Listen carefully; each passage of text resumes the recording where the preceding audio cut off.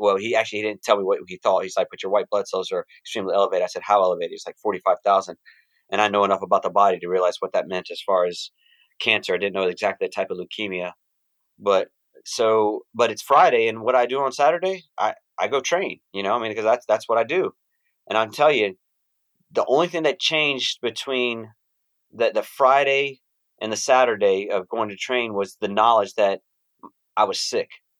And that bicycle ride was like I was carrying a freaking 45-pound plate on my shoulders. It was so incredibly hard. And it just shows you the mental aspect of, the weight that we carry when we have that stress on us, whether it be bad news of health or bad news of financial or whatever.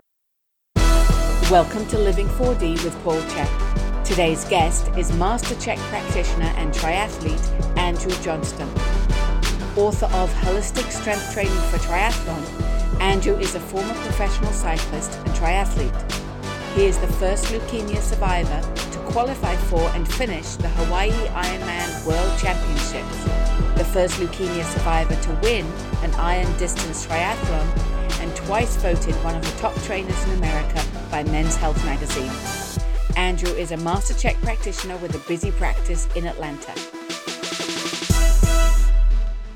Hello and welcome to Living 4D with Paul Chek. I am super excited to share an amazing guest today, Andrew Johnston. Andrew's been a longtime friend of mine. He was a student of the Chek Institute for many years. He's a level 4 Chek practitioner and just an all-around amazing human being. Andrew has a lot of amazing athletic accomplishments, and he's conquered health challenges of significance, which he will share. And he has written some excellent books, one titled Spot On Nutrition, A Holistic Strategy for Optimal Health and Performance, Volume 1, and Holistic Strength Training for Triathlon.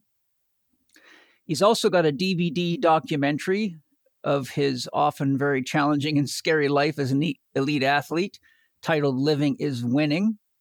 Andrew, it's such a blessing to have you on Living 4D with me. I'm excited to dive into your story and share what we're all capable of overcoming through love, commitment, and the support of family and those that love us. Most definitely. I'm psyched to be here, man. Thanks, Paul. Appreciate it already. Well, it's always great to spend some time with you. I whenever I get a chance to be with you, I always cherish it. To me, you're truly a spiritual warrior. I wonder if you could start us off by giving us an overview of your athletic accomplishments. I'll try to keep it as brief as possible, but well, you can tell the story. Well, I think it starts really with my granddad, who was a professional soccer player in Scotland. He played for the Rangers, and I think that's where I inherited a lot of my athletic ability. My dad, maybe it skipped a generation, or maybe he just didn't have the timing right, because he was small like me. I'm 5'4", and when you go to Montgomery, Alabama, in the 1940s or whatever it was when they came over from Scotland, there's not a lot of sports for a small kid who only knows how to play soccer. So football and other things like that just weren't going to happen. So it skipped his generation. He was the academic, if you will. But my granddad was an amazing athlete, and even at the age of 72, I think he was the second best handball player in the nation. Wow! He was beat by a guy in the finals who was 51, because his age bracket started at 50 and above. So he was just a stud. And I played soccer all my life until I got to college, and then quickly realized that the writing on the wall was going to be quick as far as my lifetime in that sport was concerned. I just wasn't as good as all the other Europeans that were coming over to soccer, to America to play, and found the bicycle. And the rest is history. Honestly, the first ride I had on the bicycle was with a guy who smoked and played guitar, and he was just a friend of mine. But he kicked my ass. I mean, and I don't know if that's the ass kicking that was what motivated me, but I was like, man, I got to get better at this. And started diving into the cycling as much as I could, started training, getting my ass kicked every time I went out on some of these group rides, made it 100 yards farther each weekend. And that summer went away to train, also work to make some money for college, etc. And then I came back the next year and started having results. And my sophomore year after college, the Olympic Training Center invited me to come out there and be a resident athlete. And so I did that for a while and started getting some good results, turned pro my senior year in college, and then went to Europe right after getting married to my wife. And, rode bikes for several years before that ended somewhat prematurely, which maybe we'll get into as well. So when you were riding in Europe as a professional, what kind of races were you doing? The Tour de France type stuff, but not the Tour de France because you have to be at a certain level. And I just wasn't at that level. I don't know that I ever was going to be. And I wasn't ready to make certain sacrifices. And if you know what I mean, that just basically the drug ones. Yeah. It's sad to say, but that's just the truth of the matter. And it's part of the sport as far as I'm concerned. It's like, natural bodybuilding versus what they might just call bodybuilding. I don't know. Drugs are rampant. And I had a fear of needles, which helped me avoid that. But I also had a fear of my wife, which helped me avoid that as well. That's probably the bigger. Yeah. She was adamant about not taking anything. And that was it's easier to say no to that when she's on your side. Yeah. Well, but you've talked about your cycling, your professional cycling, but what about your Ironman career? Oh, well, yeah, I guess I had a second athletic career after the cycling ended. So the cycling ended because of a third concussion. We had come back from Europe in 98, and we did that for my wife to get her master's degree. She's got a master's in social work, and we did that at the University of Georgia. And so I was at home, and I was actually going to be racing for a team called Go Martin, and we were going to go out and do Redlands, which is out in California, out in your neck of the woods. But ironically enough, my father-in-law was putting up a birdhouse, I should say, in a tree, fell off a ladder, hit his head on a metal water meter, and was in a coma for 11 days. Wow. Yeah. So at that point, I felt like I needed to stay with family and kind of put my cycling stuff on hold. And so I was just racing in the Southeast during that time. And so I was doing this race called the Columbia Crit for Kids. This was literally probably 2 or 3 weeks after my father-in-law was injured. And I was in the winning breakaway. We had already lapped the field. And then somebody fell off in front of me and I hit him, just landed on my head perfectly, went into convulsions. I don't remember any of this. This is what I'm told. They stopped the race, which I don't know what you know about professional cycling racing, but they never stopped the race. So they stopped the race, eventually, I guess, scraped me off the floor, put me in a ambulance and took me to the hospital. My wife gets a call that, hey, we have your husband over here. You need to come get him. So she drove all night, picked me up in the hospital. My first memory of anything is actually her walking into the hospital room and just being so in love with what was coming in to claim me, Yeah. And then, that was my third concussion. I was slurring my words. I have really no memory of about 2 weeks there. My personality was completely different for like 6 months. I had to learn how to ride the bike all over again. My equilibrium was completely lost. And, after seeing neurologists and the demands of doctors and family, they said, you have to put down the bike. So I put down the bike. And unfortunately, at that point, kind of lost my identity. Right then, it's kind of brutal at that point to be 26 years old and having no idea who the hell you are at that point. Yes, indeed. But I eventually got into triathlon because I always said, even as a professional cyclist, one of these days I'm going to do Ironman. Had no idea what that entailed, but after sitting on my ass for a couple of years, I thought it's now time to get fit again and start doing something. So it was either bodybuilding or mountain biking or triathlon. And bodybuilding, I was going to be too short for, so I didn't want to look like a big round weeble wobble. With mountain biking, I tried to go to this first race, but I couldn't find it. And I got so pissed off. I called up a guy that I was coaching and said, hey, tell me where that triathlon is going to be the next day. He told me where it was. And I showed up and got 4th overall. And I was like, all right, well, that's the sport that I'm going to do now. That's pretty cool. So how many Ironmans have you done now? I think 7. I think that's right. I'd have to count them up, but about 7, maybe 8. That's a lot, man. That's a lot of hard work. Yeah. I mean, it's a long day. But look, I've never been fast, really. There are people that are faster, let's put it that way, but I think I can suffer with the best of them. And Ironman's about suffering, and it's not who's going the fastest so much as who's slowing down the least. And I did that pretty well. Yeah, that's fantastic. Your upbringing is very interesting. I'd love it if you can give us an overview of your developmental history and where your challenges were and how you ultimately created freedom within your body, your mind, and your life. Wow. Well, I'm a latchkey kid. I came from a broken home. My parents were divorced since before I was 2, and I have literally no memory of living with my dad. So I think that probably played a huge role in who I was. And maybe that personal development that starts early and having to come home to an empty house, which might be scary. And in fact, so my house had a basement, and it was one of those basements that was complete like dirt and, not finished at all. And it was dark and just scary as hell. And I think I remember having times where I was like, all right, I'm not going to turn the light on until, I go down there, and I'm not going to turn it off until I get up to the top. So I was always testing myself to make sure that, I don't know, I guess I was my own, not even man at that point because I was a boy, but my own boy. I'm not going to let fear win. And I guess I was always fighting that, because if you're alone a lot, you're going to be afraid a lot, especially as a, 8, 9, 10-year-old kid coming home after school. Yeah. So, and my wife will joke about that. A lot of the shit that I've accomplished, if you look at it as big or monumental, it's because I've always been trying to prove my self-worth to my dad. I don't know that's necessarily true, but there's probably a ring of truth to that. All I know is I definitely enjoyed challenges, and there was a challenge of being a latchkey kid, but then there's a challenge of being the smallest person on the field.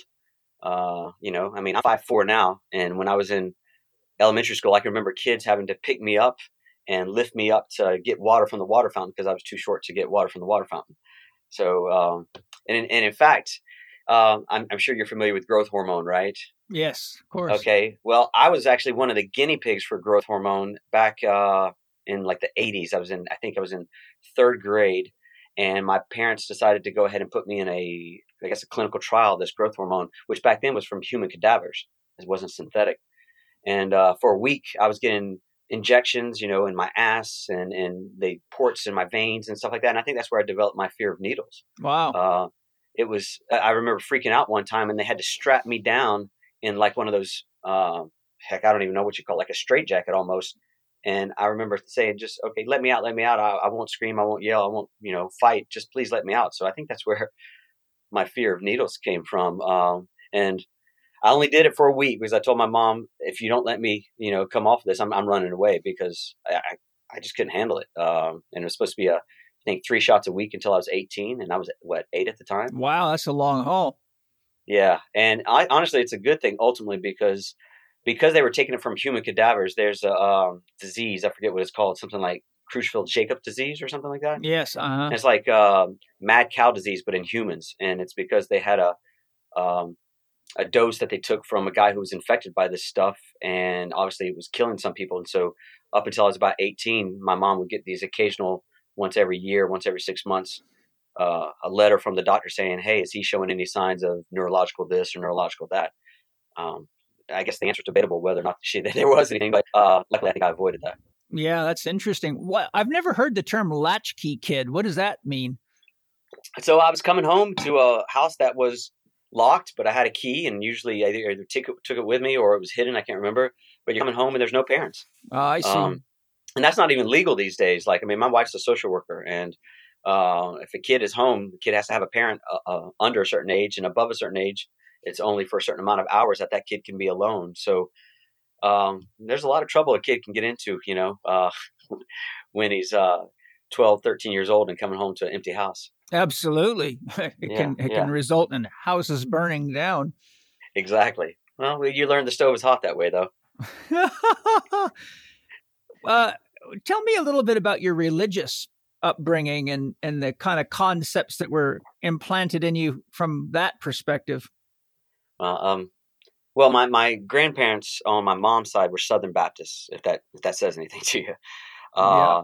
My grandparents on my dad's side were Presbyterian, so I think it was a little bit lower key. But my grandparents in South Carolina, the Baptists, I mean, you couldn't say darn around them, which is really funny. So you couldn't say shit, and yet he used to say, my granddad, "Oh, Shaw," and you couldn't say Jesus Christ, but I remember my granddad saying Jiminy Cricket, and things like that. So there were things that weren't aligned in what was being taught to me, and yet what was being presented. So they were great people. I love them. It's just I think I found at an early age that something just wasn't ringing quite true.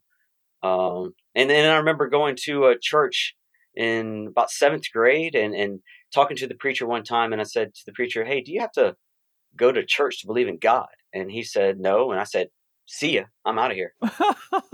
and literally, other than weddings and funerals, and maybe 1 or 2 times with my wife during Christmas or Easter, just to because she really wanted me to, and I love my wife. I haven't stepped foot in a church since. I mean, it's just not where I find I'm able to commune with higher spirit. I find I can do that other places, other means. Well, if God is God, then the universe is the church. Exactly. And I completely believe that. And I think that's one of the things that helped me so much with sport. It's when you're killing yourself to make it to the finish line in front of a charging peloton of 200 people or whatever it is, you come very close to God. Let's put it that way. And it was a way to find that otherworldliness, that without having to being a church with a bunch of other people who, I don't know, were looking at you strange because you were dressed differently. Yeah, exactly. Now, you and I think, am I the one that introduced you to the use of plant medicines? Yeah, without a doubt. You're my first time I ever did anything like that. And it was an awesome experience. Was when I came out. Actually, this was before level 4, because level 4 had been canceled. There weren't enough qualified candidates, and you were gracious enough to say, "Hey, dude, come on out. Let's do some one-on-one work together." And yeah, you introduced me to that, and I think we did a sound healing, and you were very interested in helping me with my leukemia and kind of taking me to that next level of health and wellness. What sort of experiences did that bring up in you, and what were the effects of that experience? Paul, I think that's the first time that I, not just academically, but genuinely understood the oneness of the universe, if you will. I still have this vivid memory of you and me at your house, lying down on the grass and looking up at the beautiful sky during the day, and hearing the wind, the birds, feeling the earth. I mean, and the sensation of us just almost like traveling through the universe at however many millions of miles an hour. It was, and you could just tell it was all connected. And I don't know, it sounds cheesy, but I think you almost have to have that experience to realize the truth of it. But it's so incredibly true that I wish more people could experience it. I think one of the big challenges is, in the structure stages of consciousness, using Gebser's model, we're really heavily in the mental stage. And as you know, that largely deals with intellect, and people have gotten so trapped in ideas and constantly trying to, please teachers or please bosses or get grades or memorize things to pass tests or memorize the things they got to memorize to do at work, what have you. And so paradoxically, people are so kind of caught in what the Buddhists call the I know mind, where they actually think they know what's going on, but they've lost connection with nature, and they've lost connection with the depth of connection even in their relationships. When you look at the fact that the average marriage today only lasts 2.5 years, and the average person gets married 3 times in their lifetime, it's as though we've kind of gotten so trapped in ideas that we avoid a lot of the experiences that ultimately produce meaning. And the plant medicines break the ego structure down. They basically make the ego very porous to the flow of both the unconscious and, in my opinion, the superconscious. So they allow us to connect the dots in ways that we can't really connect them when our conscious ego mind is really running the show, which is, as you know, largely based on the ideas that were programmed into us. So all of a sudden, with the help of the right plant medicines, I feel we're actually able to experience reality as it really is without our program story getting in the way. Yeah, no, without a doubt. Hi, this is Paul Chek, and I am super excited to share an amazing line of super nutritional products that I found called Organifi, Organifi. If you go to Organifi.com and check out their product line, they have a wide variety of excellent products. And unlike any food-based product company that's ever showed interest in sponsoring the Chek Institute or any of my courses or products or videos or any of the projects I've done that stated they were organic, when I asked them for their organic certification, I never got them. I have been through this before. When I contacted Organifi and asked to see their documentation that they were legitimately using organic source materials, very quickly I got an email with 14 organic certifications showing that their source materials are certified organic. Then I put the products to the test with my family and on my own body, and I must say I was very impressed. They have a wide variety. They have green juice, red juice. They have a product called Gold that aids with sleep, muscle aches and pains, and joint stiffness. It helps bolster your immunity. It's awesome. One of my favorites is called Pure, and it's got lion's mane. It's Baobab infused. It's great for gut health, brain performance. Lion's mane is excellent for stimulating neurogenesis. I love to give it to my son Mana. Another one that's fantastic is Immunity, which is an organic superfood product, and it supports your immune system. It tastes fantastic. I like to put these right in some water and mix them in and drink them, or put them into tea. They have a variety of great stuff like green juices, red juice. They have Organifi Gold. It aids with restless sleep, muscle aches and pains, stiff joints, bolsters your immunity. You'll wake up feeling rejuvenated if you have that in the evening. They have awesome protein powders. Angie's about to give birth to our second child, and she's been really enjoying their protein powder. Their products are safe for pregnant mothers. I'm a very picky guy, and I'm hard to impress when it comes to food products, but these guys really got me. I love the products. If you are ready to try some amazing products that can really make your life more efficient, if you don't have time to do a lot of cooking, you're a busy executive, or you're a mother and you've got lots going on and you need something to give your kids now and then that's legitimately nutritious, good for them, and organic, which means clean and high in nutrients, you can't go wrong with Organifi. Go to Organifi, Organifi.com, and when you're checking out, put in check 20, lowercase c, lowercase h, lowercase e, lowercase k, 20, and you will get a 20% off at checkout. And you will be amazed, just like I was. Can't wait to hear your feedback. Check them out, Organifi.com. When you're checking out, use the code CHEK20 for a 20% discount, and prepare to be nourished, enlivened, and amazed. I'd love to hear your feedback. I think it's something that, like you said, starts early, and I think it's probably a little bit worse for guys than it is for women, because for whatever reason, I mean, at least in my case, you got to be a hard ass, and so you start learning fairly early on, maybe not to show emotion, maybe not to feel certain things, and I think that disconnects you more and more from the present of what's there. And when I say the present, I'm talking about, in terms of time, but I'm also talking about the gift as well, using it both meanings. And I think that's one of the biggest losses that at least we have as men, and really I'm sure women do it as well, but have. And if we could learn to just open ourselves up, like you just said, and become more porous, I think we'd be able to accept everything that we were seeing and feeling, and probably see and feel a lot more and stuff that's not there. I mean, you probably know these stats better than I do, Paul, but we're only cognizant of what a minute percentage of what's really out there. The ego is only about 5% of our working consciousness. So the analogy I often use is an iceberg.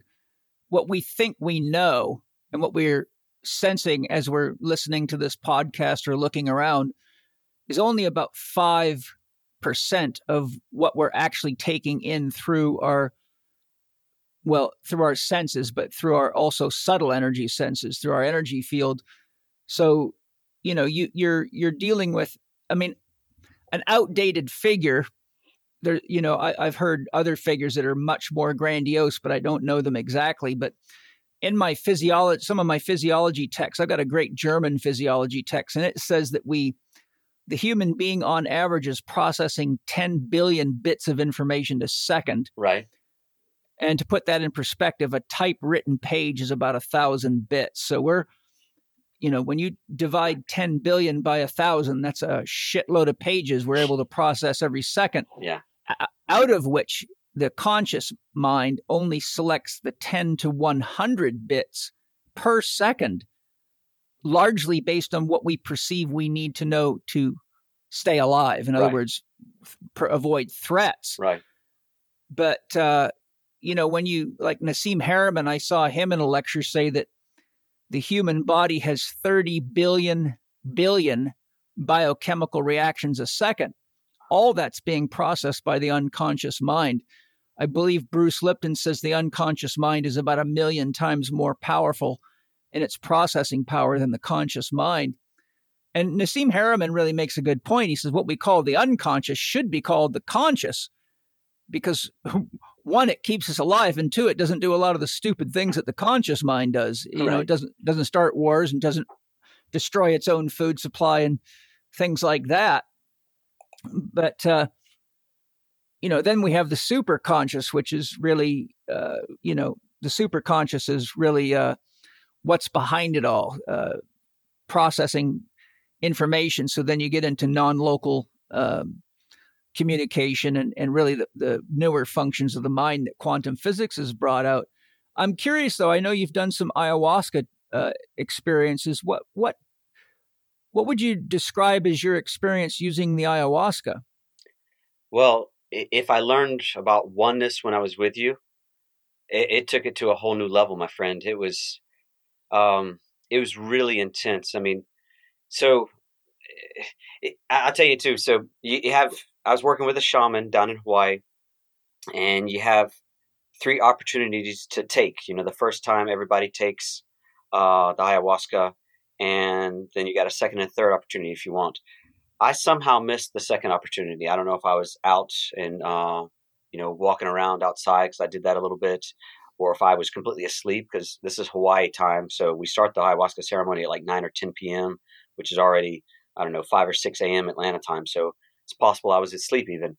But nothing was happening to me. And part of me was disappointed because I'd gone down to Hawaii to have this experience. And part of me also was disappointed because I wondered if it was a failing on my part in that, truly being able to let go. Right. I mean, because here I am, some people might think that a lot of what I've accomplished is because I want to have absolute control over everything. And that's not exactly true. But I do know that I think letting go and just letting what happens happen is hard for anybody, but it's a state that I think I've tried to become more familiar with. Anyways, so I'm sitting there, and then all of a sudden the shaman says, "Okay, last call," and I'm like, "Last call? What the hell?" So I go up and I go ahead and take, and then I sit down on my bed where I am, and I'm seated up, and I have like a Native American Afghan, if you can see that, like a multicolored Afghan on me. Uh-huh. It's quite chilly down there in the night, and I'm looking at this Afghan, and And then all of a sudden the Afghan starts to move. And I'm like, all right, now something's finally happening. Okay. And then the Afghan shapes into the shape of like a cat. And then the cat becomes like a jaguar. And then this jaguar opens his mouth, and inside his mouth is this big gigantic wormhole. And I start going down this wormhole into, eventually it changes to like a circuit board. And then the circuit board changes into like the sinew and muscles and ligaments and tendons of the body. I'm just deep, man. It's freaking awesome. I mean, it's just unbelievable. And then I'm the last person to take too. So the shaman is eventually, he takes us out of the experience as well, but I'm already deep in it at this point, and I don't want to come out. And I hadn't moved my body since that last sip of ayahuasca. I was just holding on. My eyes were closed. I didn't even realize that you can open your eyes, but you can, and I can talk about that later. But all of a sudden I was feeling this itch on my cheek, but I didn't want to itch it because I was like, if I move, I'm going to take myself out of where I am and back to the physical. It's the last thing I wanted to do, because I was really enjoying this experience, and I wanted to see what grandmother was going to give me, So I reach up finally and I touch my cheek to get this itch, and it wasn't an itch. It was a tear. Oh, wow. Cool. And what that tear was ultimately was I was crying because of the sheer freaking beauty of everything I was seeing, and the understanding of, again, that complete oneness. And ultimately, when the shaman kind of took us out of the experience, and I still have my eyes closed, and he said, like, anybody wants to share, people started sharing what they experienced. And I didn't actually voice any of my experiences because, one, I didn't want to come out of where I was. I thought that would bring me to the physical. Two, they were saying what I wanted to say. And three, I realized they were me. Amen. So so what else was there to say? So I was just sitting there, and we were these ethereal beings floating up in heaven, if you will, talking about the experience that we together had created, and laughing almost at the sheer coincidence, if you want to call it that, but it wasn't a coincidence of everything we had created to bring us all together at that one point in time. And you're just like, this is effing amazing. I mean, I don't know if I can throw F-bombs out here, but I think they can handle it. All right, good, because it was fucking amazing, dude. And the second experience was even more so. So I mean, we could talk about that if you want, but anyways, it was great, and I look forward to it. And it's the plant medicine is the only thing I can truly say is actual medicine. Everything else is actually more of a drug, if you will. Amen. Yes, it's true. So your second experience, what sort of realizations and experiences did you have that were either different or took you beyond the first? Typically people, as they do more legitimate ceremonies like this, they learn to relax into it and not be so afraid and allow it to unfold. Did you find that the second one allowed you to be more accepting and take you deeper? Well, I definitely went deeper, which was surprising because I thought I went really deep the first time. But so I went into it with an intention, right? And I think that's where if people have bad trips, it's because they didn't go into it with a solid intention. And my first intention was basically release judgment, restore connection. Okay. That's a great one. I was pleased with it. My wife helped me come up with it. And it wasn't so much judgment of others, Paul. It was really more judgment of myself, because when I'm working with others, and my work with others has led me to believe that most of us are doing the best we can with what we have, right? So I'm not judging others, but I also seem to have a hard time not judging myself, if you will. Right. So I wanted to, that was the intention for the first one, release judgment, restore connection. And I think I found that. Well, my next one, I almost kept that same intention, but at the last moment, I decided, okay, my intention is going to be, grandmother, show me my ideal vibration, okay, my ideal frequency, and whatever that is, and I'm just going to accept it. And so I took the first hit. Nothing really happened, nothing much. Although I could say something about it too, but anyways, so I'm there for the second hit, and I go ahead and take it, and I'm like, okay, nothing's happened, and then damn, all of a sudden, Paul, fucking deep, man, deep. Like I went back to my birth.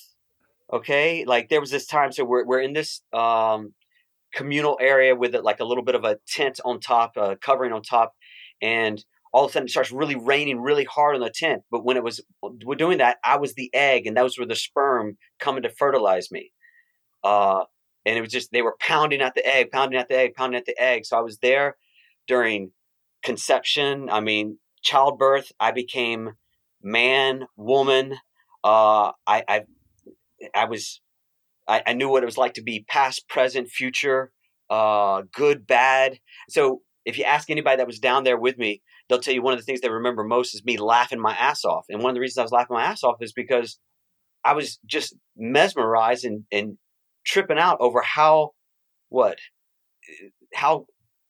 awesome the world is for the most part. How funny it was that I tried to stay ahead of what grandmother was showing me. Because I think I knew where she was going, or I'd studied this, or I'd read this, etc. And as soon as I thought I knew where she was going, she said, "No, you don't. You're going back this direction." And it was funny as hell. So I was laughing and laughing. People kept hearing that, and it would start making them crack up too. But then twice the laughter that was normally joyful, 2 times it came out like like angry, evil laughter. I'm like, where the fuck did that come from? And you know where it came from? It came from me, because we all have it. It's the good, the bad. It's everything, man. I mean, but it was crazy. I was like, where's that coming from? And so the whole time I was on this verge of laughter. I was on this verge of yawning, and I was on this verge of throwing up, because as you know, ayahuasca, they call it La Purga. And I kept expecting to throw up. And there were times where I thought for sure I was throwing up, and people were throwing up all around me. The shaman threw up.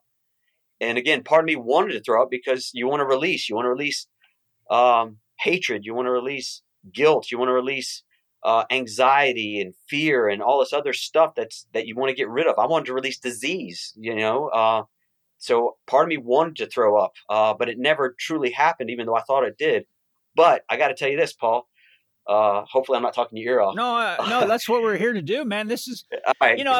I'm interested because, as you know, there's a reemergence of the psychedelic craze, and I really think that the things you're describing are essentially the medicine that the spirit of the plant medicines is coming to help us heal, to get past all this judgment and blockage and confusion and isolation and segregation. I mean, look at the rate of suicide, and look at all these stats on how all the things like Facebook and tweeting and twatting and twitting, it's causing more and more isolation and more anxiety.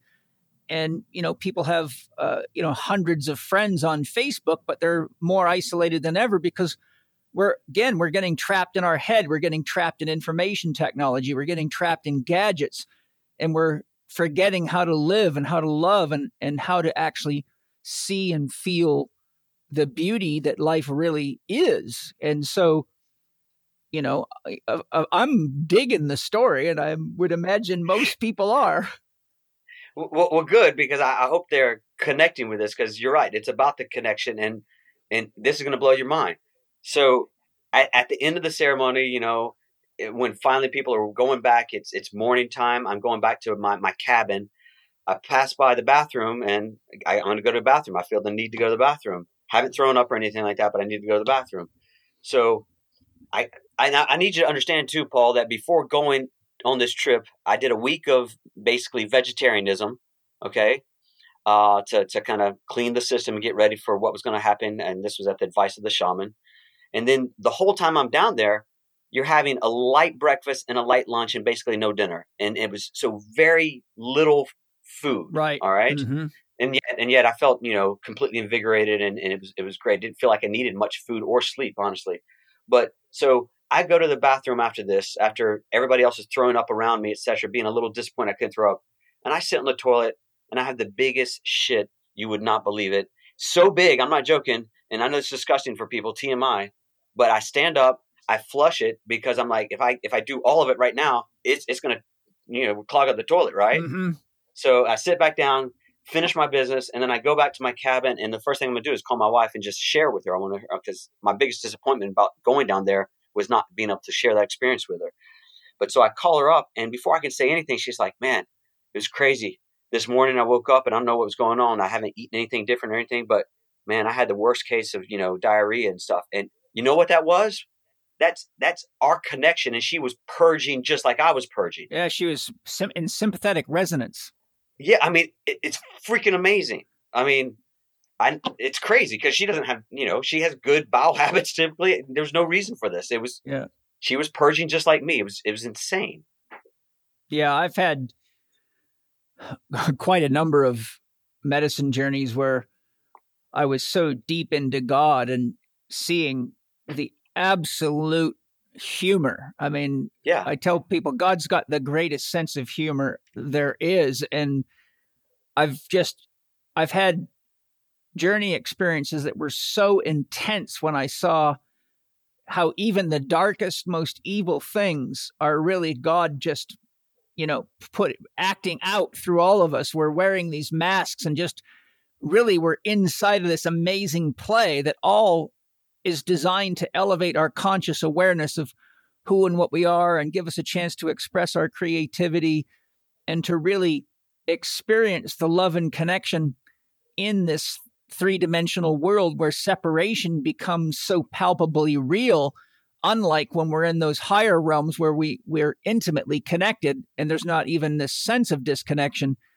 But when you come down into it and you also have the experience of the oneness and experiencing the consciousness of the divine, and I have laughed so hard and simultaneously cried so hard. Yeah. My muscles were sore for days. I mean, it was like somebody had beaten me up because the intensity of the laughter and the tears. I mean, I've literally cried buckets while I was laughing my ass off. Yeah. At just how the seemingly saddest and scariest things, when you actually can see them in the context of the whole, turn out to be meaningful, mind-blowing, beautiful, intense, amazing. And a lot of people might be thinking, shit, well, how can something like someone that you love dying or someone getting a serious disease, how can all that be so funny? But when you realize that when you get behind the ego or the filtration system, it's all, we don't die. We're already in a state of perfection. What we are is really the divine, and everything else is an illusion that's designed to make it meaningful so that we can grow and become conscious of our potential as individuals. Because in that state of union, there isn't the contrast that there is as we go down into the 3 dimensions and lower dimensions of reality. Right. I mean, and more people need to hear that. They need to experience it maybe because they're not going to believe it as much until they truly, it's academic. It's not personal. It's not it's not true knowing until they actually experience it. But you're right. You're exactly right. Well, it's like all these people that have their religious attitudes or their program beliefs that say, oh, you can't have spiritual experiences on drugs or psychedelics. And I say, okay, well, if you want to test that theory, I can support you. Or I know people that can for sure. Right. And so far, every single yogi and advanced meditator, I remember one time I had a Buddhist monk come to me, and through channels he had found that I might be somebody that could help him. And so one thing led to another, but he said, I keep hearing about all these people having these plant medicine journeys and having experiences that they say are deeper than we're likely to get on meditation. And he says, quite frankly, I don't believe it. I just smiled. I said, is that right? He said, but I want to test it. So long story made short, I arranged for him to have a ceremony. Okay. And let me tell you, when he got into the depths of it, man, this guy was screaming so loud, and he was just in complete terror because as the medicine was kicking in and he was losing his ego. Yeah. He thought he was dying. Yeah. But he realized as he got to the right point in the ceremony where he wasn't dying, but that he became one with all that is. But the punchline is when he came out of it, he just looked at me and shook his head and he said, oh my God, he said, I meditated I was a monk for 2 years. I meditated every day, often for hours, 8 hours at a time, long time fasting, the whole thing. Yeah. He said, I never even got close to that. He said, there's not even a comparison. He says, I would imagine I have to meditate for years and years in a cave to get an experience like that. I said, well, Mother Nature has her own mechanisms for saving you from the cave. And I quoted Terence McKenna, who said, you can sweep the monastery floor for 7 years, or you can do one hit of DMT. It's up to you. Right. But, I think that these things are important. But as you know, I'm also one that warns people, don't just do this foolishly or do it with someone that's not skilled. And, I've had too many people to count come back from their jungle experiences completely scrambled, lost, and broken, because there's a real art and science to dosing and creating the right environment and keeping people safe and knowing how to deal with people when they're unconscious, because the unconscious is Pandora's box. So what people call a bad trip is actually really just a chance to see all your programming and all your false beliefs and see the behaviors that you are expressing in relationship to other people that really aren't serving you or them. Yeah. But something I agree, Paul. I mean, I would, you know me, I haven't done a freaking lick of drugs anywhere. I mean, I'm as clean as a whistle. Yeah. And I went into this having researched it quite a bit, talked to another student of yours, Nicole Devaney, I guess her name is. Devaney, yeah. Yeah, Devaney. Talked with her, did some reading on the subject, did a lot of talking to other people who had done stuff. Obviously, I had some experience and some knowledge from you, etc. And the shaman, the shaman. So the fact that y'all knew each other gave me that much more confidence. Otherwise, I don't know that I would have taken this chance, but I do think you need to do it with somebody who knows what the hell they're doing, because otherwise it could end up very badly. Yes, indeed. And, the thing is that a lot of people, I mean, I can understand the social kind of stigma because most people don't have the knowledge. Like my mother, for example, she has a really hard time with the fact that I use any kind of plant medicines, even though I have a medicine man spirit guide license. I'm part of a Native American council. I work within the confines of the council's directives under the federal guidelines for healing ceremonies. So I'm not doing anything illegal or dangerous. I'm really just helping people using the tool chest that nature put in front of us. But it wouldn't matter how much evidence I put in front of my mother. I've given her mountains of things to read, and she just sort of turns a blind eye to it and says, you can't use that kind of stuff. It's all drugs and blah, blah, blah. That's not real spiritual development. And a lot of people have those opinions, but until you understand that the typical kind of classification drug is what you use to cover up pain or alter your consciousness so you don't have to deal with the crisis that you're creating for yourself, or to compensate for not taking responsibility for yourself, or, to use drugs effectively. I mean, there's a purpose for drugs. I mean, if you're, I remember when I broke my left leg in 5 places cliff diving, the pain was very, very intense, and they gave me morphine. And when the morphine would wear off, the pain was just brutal. So I would push the little button to the nurse, give me some more of that morphine. Yeah. And that's what drugs are supposed to be used for. But unfortunately, as you know, due to the amount of money being made off the things, the drug industry and the medical industry is now just avoiding the issue of real healing and turning everybody into drug addicts. If you got a pimple, you need a drug. If you got a wrinkle, you need a drug. If your ass itches, take this drug. So the whole concept of drugs has been very confused with regard to legitimate plant medicines. Yeah. And I think, part of the reason that people have all these biases is because of programming. But the reality of it is, the more biased you are like that, the more beneficial a plant medicine experience is probably going to be, because it's a measure, your bias and your resistance to wise counsel, scholarly people writing massive books and thousands of articles and piles of research showing how healing these things can be used in a proper setting by skilled guides. So when people actually do have the experience, a lot of them ultimately have to face their own embarrassment for how dogmatic they've been and how wrong they've been. Yeah, I mean, I think that would probably go hand in hand with some of the people that I was down there with.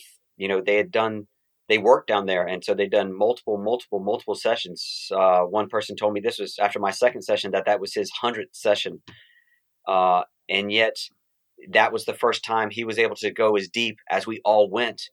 And I think that's because of, again, layers of programming that we all have, and so everybody's experience is going to be a little bit different, and maybe each time a little bit more therapeutic, just based off what you need. Grandmother's going to know exactly what you need, and she's going to give it to you.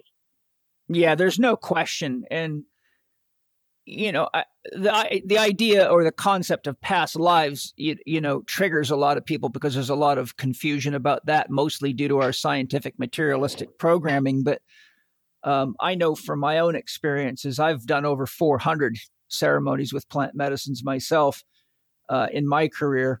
And one, you can never, ever get to where you think it's going to happen. The day you get cocky and think, oh, I got this, is the day you're going to get your ass handed to you. Yeah. Two, we have so much programming, not only from this lifetime, but past lifetimes. In order for us to really steam clean our heart and get to where we can really live and love fully and forgive and support and grow and become a real citizen of the world, we have to go through a fair bit of healing. And I've had experiences, for example, when my brother committed suicide, it was intensely painful for my whole family. And it was certainly to this day, I still blow smoke to him every morning and connect to him and send him love on his journey. But I remember the first time that was brought up to me by the plant medicines, and they were helping me heal, but the pain was so fucking intense, man. I was I was crying so hard and felt so much remorse and so much sadness and so much pain. And finally, when that medicine wore off after about 6 hours, in this case, I felt a lot better. I felt like I'd taken a lot of burden off. I felt like the gate, the door, the veil between my brother and I was a lot thinner. And, and I thought I'd healed that, but long story made short, it took 5 future ceremonies, which did not come in sequence. All of a sudden, boom, I would get hit. I'm like, oh my God, I cannot believe I still have this much pain left. And I would go through it again. And when I went through my midlife crisis at 50, I was doing a ceremony, a healing ceremony with Angie, and she's a highly trained shaman, as I imagine you probably know. Yeah. And I think just because of the safety and security of having her as my guide, I went through a tremendous clearing of the pain of my brother's suicide. So that was like the 5th time. Fortunately, that was about 8 years ago now, and I've never had to revisit that one again. But the point being is we definitely get caked in layers, and spirit, in my experience, won't unveil more to you than you're really capable of handling if you breathe into it and you open your heart. If you resist it, then you can just rest assured she'll be waiting for you. Yeah. No, I mean, that's what I was told. Like, if you see something that scares you during this time, during your journey, go face it. Don't run from it, and that's definitely what I tried to do. I actually have a question for you, Paul, about this. I'd love to get your take. Sure. So during the second ceremony where I went so deep, there was a guy sitting next to me, and he was from Bali, and he had given me this stone. I forget what it's called, but it absorbs energy from the sun, and so it literally glows at night. It's I've seen them. Yeah. Mm-hmm. And he said, just hold on to this. You might find it soothing. Interesting soothing to have during the ceremony, etc. So I took it into one of my hands. I guess it was it's the left hand, the receiving hand, the right hand's the giver. Yeah, left hand's feminine. Sometimes they're called moonstones. Okay. So I was holding it in my hand and just kept it there the entire ceremony. But there came a point where I looked over at my friend sitting next to me, and his soul kept getting up and walking into this light, getting up and walking to this light. And the shaman was singing and playing guitar and stuff. And some of the songs like just let it go, walk to the light, etc. And I'm not lying to you, my friend. I thought at that point, I'm choosing right now between life and death. And as you well know, I've been fighting for my life for 15 years. And it gets tiring sometimes. And the song kept going on. I kept wanting the ceremony to be over because I wasn't scared. What I was I was realized that heaven is so awesome and it has everything that you could ever want, good, bad, a constant, I mean, this sounds crazy, but I was in a constant state of like orgasmic ecstasy the entire time, laughing my ass off, screaming. And I was wanting to enjoy all that. And I kept wanting to go into the light, but the only thing that kept me here is wanting to share this with Diana, my wife. Yes, and I was really scared that if I walked in, that would be it. And I still believe to this day that if I had walked into that light, I'd be gone. I would have just gone into nothingness or whatever, and I would have died, and that would have been okay. And I think honestly, my wife would have understood because I felt like she was there with me, but I felt like maybe something that I haven't finished whatever it is that I'm on this earth to do, on this plane to do. And so I stayed. But I really feel like if I'd walked into the light, I'd be gone. And I wonder if you think that's just a bunch of bullshit or what? No, I've had many of those experiences, and I have gone into the absolute, completely lost my sense of knowing I was even alive. Basically, by the way, was that on ayahuasca? Yes, sir. Yeah. So ayahuasca's got a couple of names. One is vine of the soul, and sometimes it's referred to as the vine of death because it actually takes you through a death experience. And so what you're really having, if you study the work of Ray Moody or some of the researchers on reincarnation like Ian Stevenson, you'll find that the stories that people tell in their near-death experiences and the experiences that there's also what are called shared death experiences, and there's thousands of them recorded now where people who are with family members or people that they love, say in a hospital or as the person's dying, they somehow go into the death experience with them, and they experience exactly what NDE survivors describe, except they had no drugs or anything. They were just standing there. But again, due to the sympathetic resonance, they're actually shifted consciously to being one with the person dying. Right. So the thing is that I remember in one specific ceremony, I was just really, really deep, and I'm facing the abyss of the absolute, and I could feel a vortex pulling me into what I would describe as the 0 point, where everything just completely and utterly disappears. And I just felt if I go one iota further, I'm going to lose everything. I won't know who I am, what I am, where I am. I'll never know if I had a family. I will be completely and utterly gone. Yeah. And the presence of the divine or of God was with me. And I said, I'm scared. I said, I've got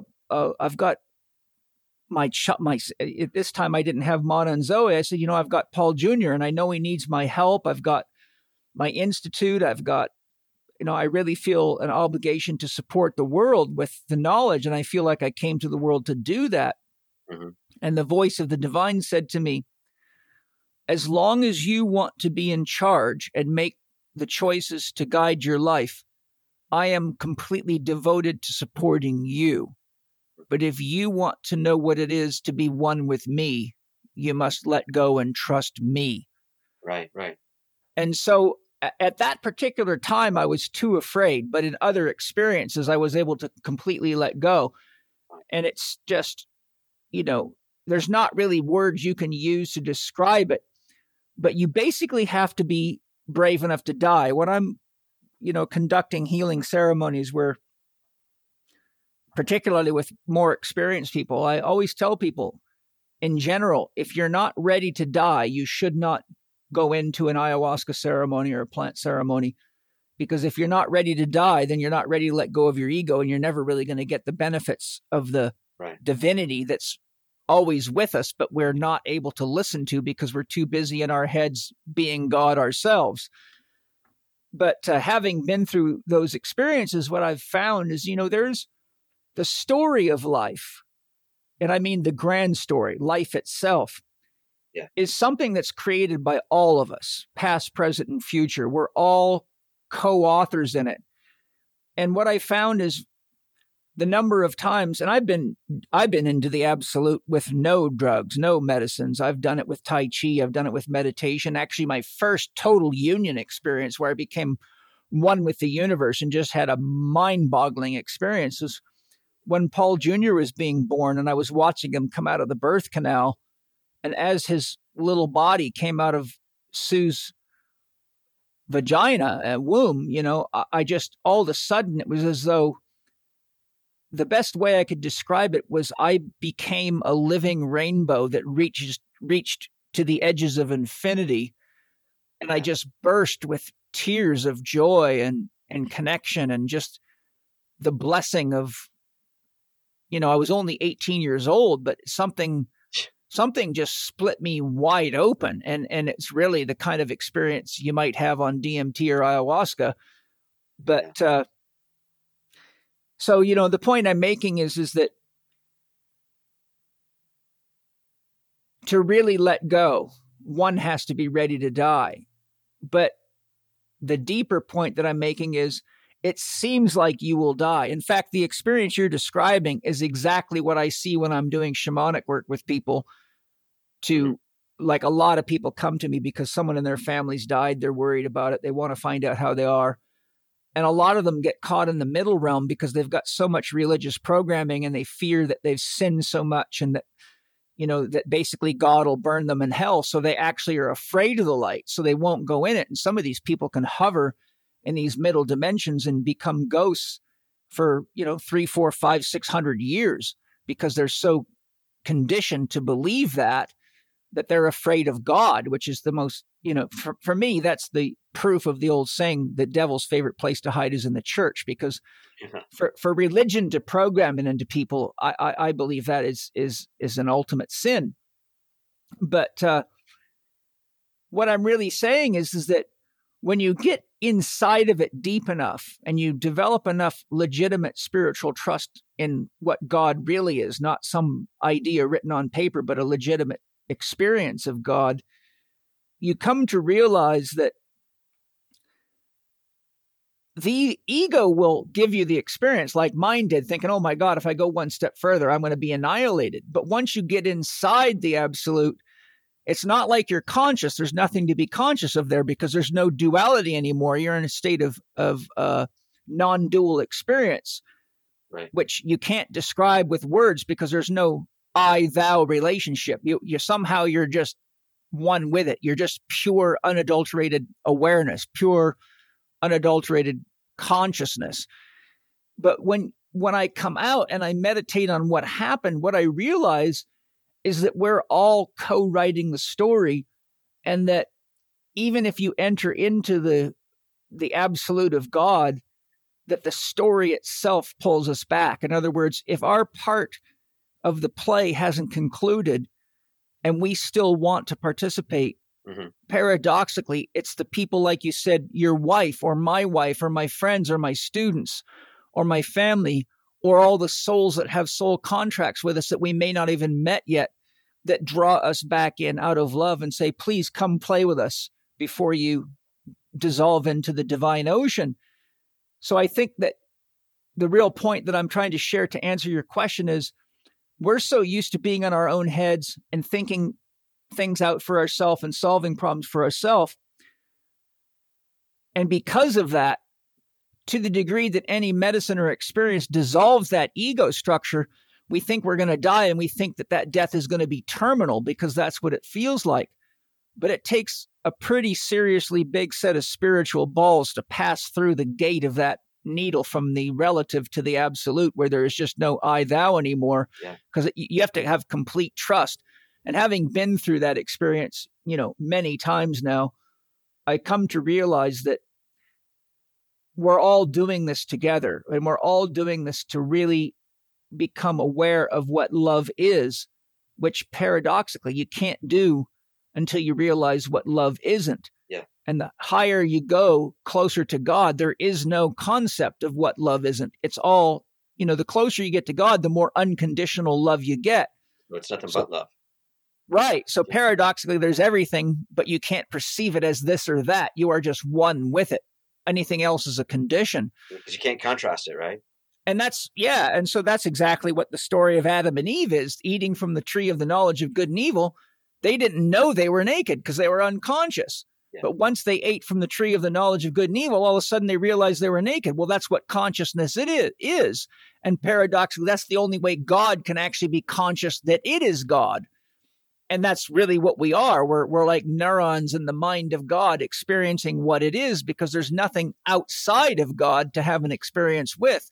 By definition, God is that for which there is no other. So the only experience it can have is inside of itself. And paradoxically, the only experience we can have is inside of ourselves. You might be talking to me right now and listening to me, but you're only hearing me inside yourself. If you look out your window or you look around the room, you might see things. I'm looking at paintings on the wall and sculptures by my mother and beautiful mountain views. But the reality of it is those things are only happening inside of me. Yeah. That doesn't mean the mountain's not there, but it means if I wasn't here to experience it for all intents and purposes, it wouldn't be here. Right. So it's only through consciousness, which creates the illusion of separation, that we can actually come to realize what we couldn't realize when we were in a state of unity. And ultimately, through one life or many lives, whichever way you want to slice it, we can get to the point where we become conscious enough so that when we die, we can maintain the consciousness, and then we become truly self-realized. Then we become a Buddha or an awakened person. And then at that moment, God celebrates its knowing of what it is, because simultaneously our awareness of what God is God's awareness, as paradoxical as that seems. But I cannot find evidence for anything more true than that. Yeah. Yeah. So, you've had a pretty tough journey. I mean, we haven't touched on this yet, but I think it's time to kind of take the old cap off the story here. Tell us about the whole situation when you got diagnosed with leukemia, and how did that, what tell us about that journey? I remember that. I mean, that was intense, man. And leukemia is not something very many people survive. So yeah, that had to have been a pretty wild journey for you, especially as an elite athlete, to realize that you were suffering from a very serious disease. Take us on that journey. Well, that's the craziest thing is, you think you're an athlete, you think you're healthy, and literally as clean as a whistle. And honestly, I was already kind of deep into the Czech paradigm of treating my body well, because I started studying with you probably in 2000 or 2001. I can't remember. And I was diagnosed in 2004. But what happened is I was doing Ironman Lake Placid and had an incredible swim, incredible bike, and then started the run and just completely fell apart. And up until that point, I'd never, I'd quit one race in my life, my first European professional race, and would never quit again after that. And I wasn't going to quit, but pain got so brutal that 15 miles into the marathon, I kind of pulled off the course and then walked back to my hotel room where my wife was watching the race on TV, and just knocked on the door. She opened it. I just fell into her arms, just crying like a freaking baby. Because I couldn't believe I had to quit, but I did. And then we go home to Atlanta and get some, doctor visits going and blood work and stuff. And my white blood cells were 45,000, I think, or something like that. They eventually peaked up at 110,000. And for reference, they should be no higher than about 10, usually between 4 and 10. That's a big difference. Yeah. And what's crazy is, you've been a triathlete. You started off as a triathlete at one point in your career or athletic career. Yeah, I've done quite a number of them. Yeah, I was the Army's representative in the Hilton Head National Championships in '86. Okay. So you understand that, you're at the point where a lot of times you're walking around tired because you train your ass off, right? Yeah. And there's probably times where I wasn't training as intelligently as I should, etc. But I think I was doing better than most considering my background and stuff. Anyways, so there's this insidious, creeping of increasing levels of fatigue, and you don't know that you're tired until all of a sudden you're freaking, it hits you, straight in the face. But anyways, so the interesting thing is, I got the call from my doctor on a Friday PM. And so when your doctor calls you on a Friday night at like 8 PM, you know that the results are not going to be good. Mm-hmm. And he's like, yeah, you need to come in. But we think you have, well, he didn't tell me what he thought. He's like, but your white blood cells are extremely elevated. I said, how elevated? He's like 45,000. And I know enough about the body to realize what that meant as far as cancer. I didn't know exactly the type of leukemia, but it's Friday, and what I do on Saturday, I go train, because that's what I do. And I'll tell you, the only thing that changed between the Friday and the Saturday of going to train was the knowledge that I was sick. And that bicycle ride was like I was carrying a freaking 45-pound plate on my shoulders. It was so incredibly hard. And it just shows you the mental aspect of, the weight that we carry when we have that stress on us, whether it be bad news of health or bad news of financial or whatever.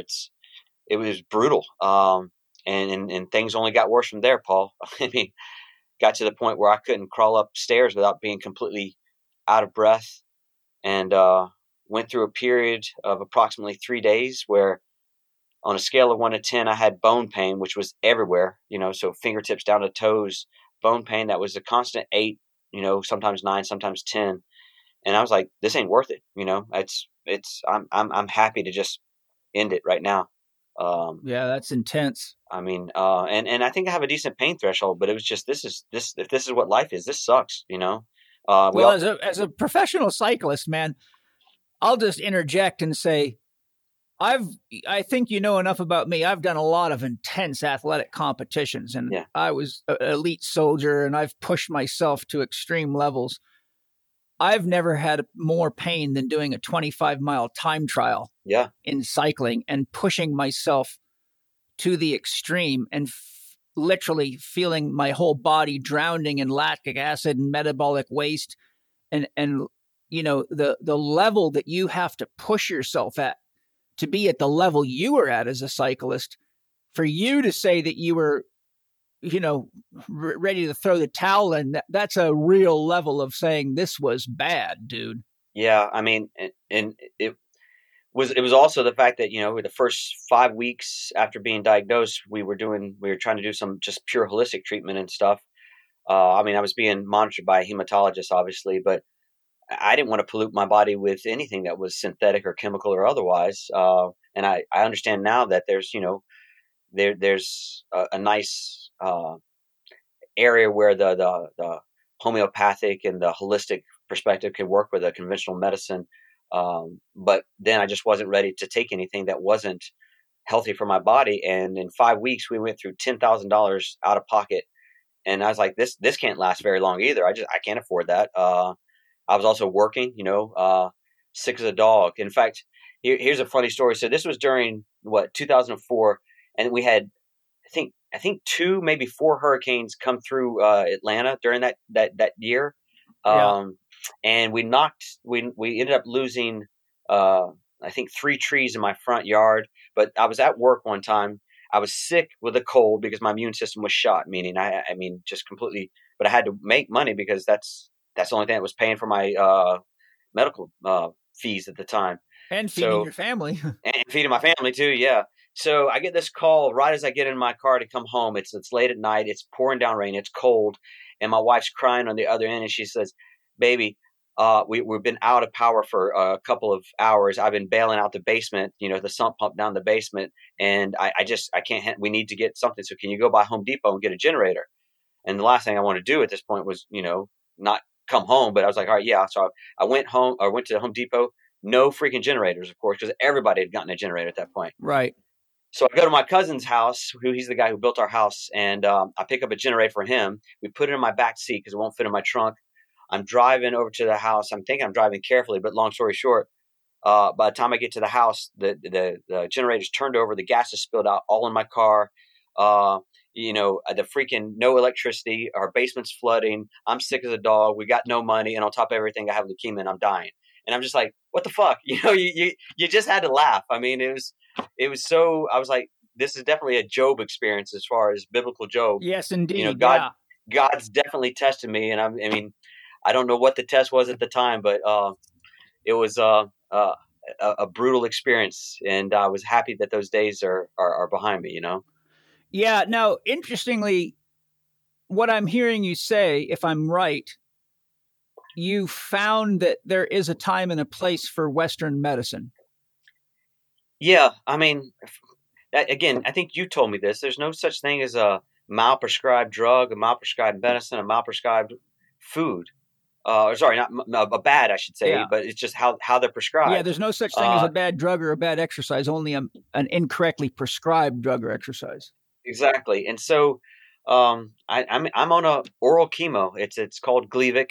And it's the first targeted chemo that they've developed. And now they've got even more second and third and fourth generation ones.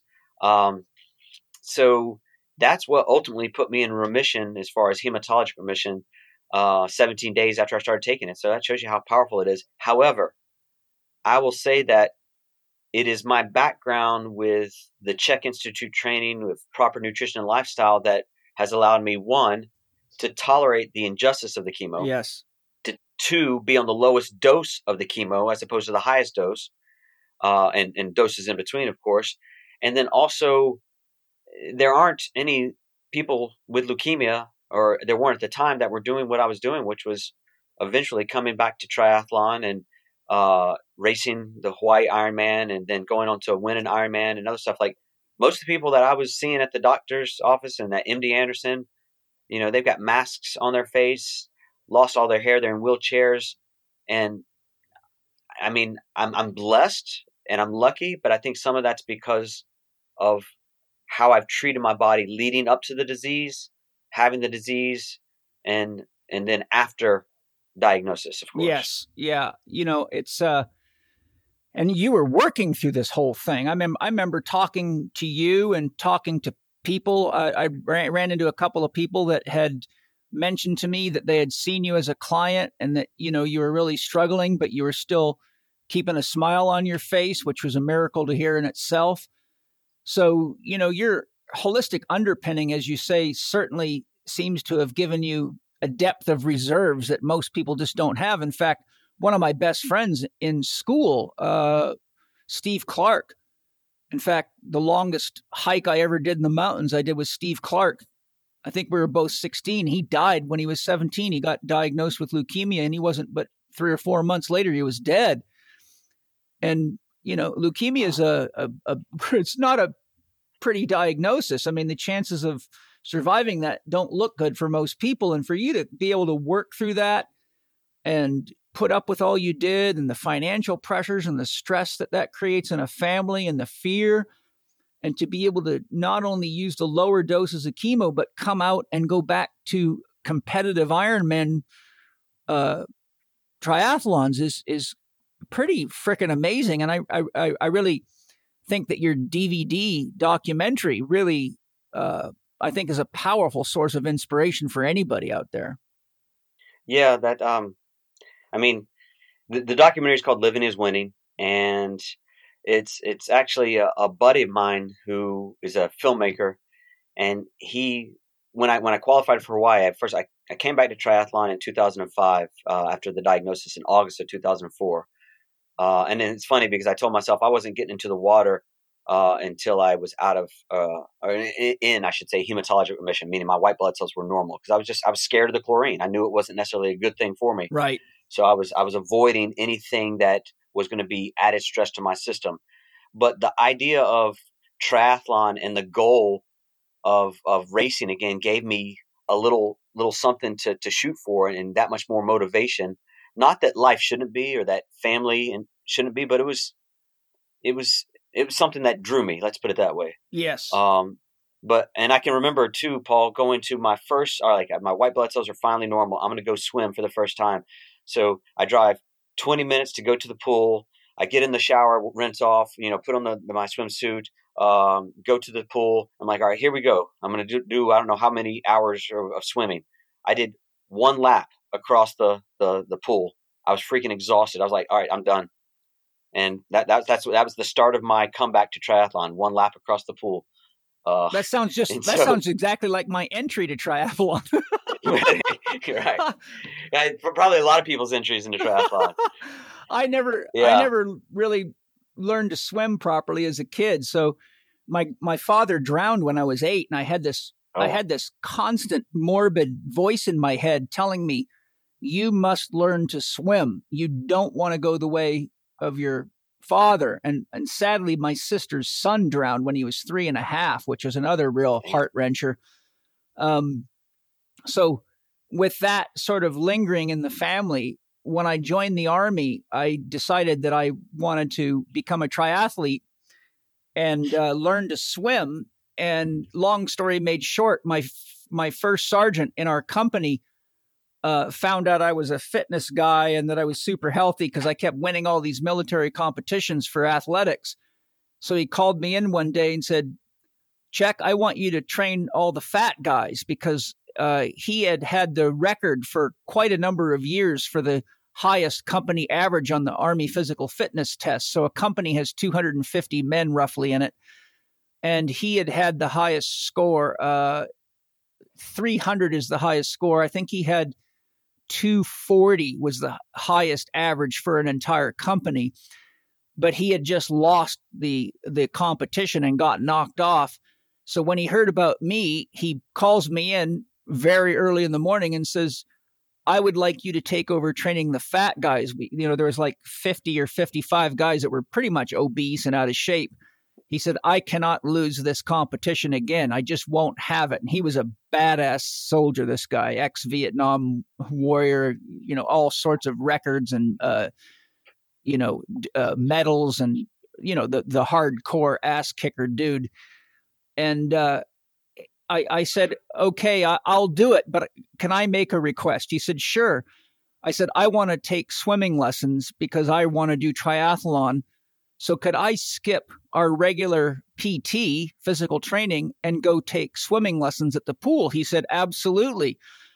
So I took over the fat guys. I conditioned them up. And then we set the all-time military record. Our company average went to 268, which had previously been unheard of. And so nice. I got to spend a year going to swimming lessons. And I remember the first time I swam a mile, it took me like 35 minutes. It's not bad. Yeah. Well, I got to the point, swimming's a skill that you really start to be an elite swimmer. When I was doing triathlons, I was usually coming out of the water in like 100th, 105th place, and I'd have to bike and run them down. I managed to finish in the top 10. Actually, I finished in the top 6 times. And, but my swimming was always my weak spot. So I got to where I could swim a 25-minute mile. That was the best I could do in the years I was training triathlon, but it at least got me within striking distance. So one thing that keeps coming up with me, though, your wife, hats off to your wife, man. Yeah, no shit. Shit. I mean, my wife Penny supported me through everything, and I've got 2 wives, and Angie supports me beautifully. And I've met your wife; she's a beautiful, amazing woman. Isn't it just amazing the power of a committed, loving relationship, and how we ultimately can come to the realization we cannot make it through life without love? Yeah, and interesting that you brought that up, because. So I haven't told many people this story, but so a lot of people would say, damn, you were the healthiest person we know. How the hell did you get leukemia? Well, I mean, I've read stuff about father issues in leukemia. I've read stuff about head trauma and leukemia. Both of those things I've had, obviously. Yes. But I'll tell you where I think it starts, and I think you might agree with me. I think most stuff that is maybe inexplicable, maybe there's not a direct trauma, is caused by some type of emotional etiology. Let's put it that way. And there was a period in our life where my wife and I were contemplating having kids. And I didn't have a father figure really, so I was probably super scared about being a dad, and yet the woman that I loved, the woman I wanted to spend every second of my life with, really wanted to have kids, and yet I didn't feel like I could give that to her. And so I remember being at work and wanting to come home, and yet not wanting to be with my wife because I knew the subject matter was going to turn to having a kid, and I just wasn't ready, and it was scary, and I went through it was pulling me on both sides, and it just tore me apart. And then when we finally decided to pull the trigger, we were about to do it. That's when I got diagnosed, and I really think it was a lot of the physical stuff I've been through as a professional athlete, combined with the emotional turmoil that set the stage for the leukemia just to start. Yeah. Well, a dimension I'll add to that, all that you've just said is absolutely true in my experience, having worked with countless people that are, in dire straits of all types. Yeah. But one of the things that I've found in my studies, in depth psychology, in metaphysics, in various spiritual philosophies, be it Hinduism, Buddhism, Taoism, the variety of studies. A lot of these, religions, as you know, have factions that go against each other. Like there's 33,000 different branches of Christianity, all claiming to have the right interpretation of the Bible, etc. So the point I'm making is that this isn't a unified belief, but nothing is.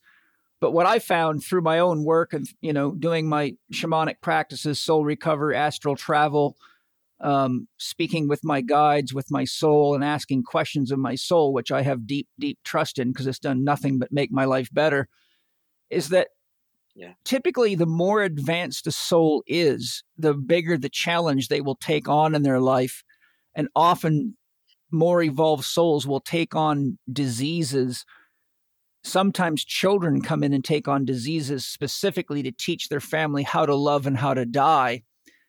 And I've met many people like yourself that are amazing people that even live healthy lives. And for example, when I was a kid, two of my mother's friends who were teachers at the Self-Realization Fellowship Temple that we went to were very healthy people. Both of them were school teachers. They were two of the most loving, amazing people I've ever met in my life. Well, the husband, Steve, got brain cancer and died very quickly. And a year later, his wife got brain cancer and died. And I remember being a teenager going, what? This doesn't make any sense. How in the world could this happen? Yeah.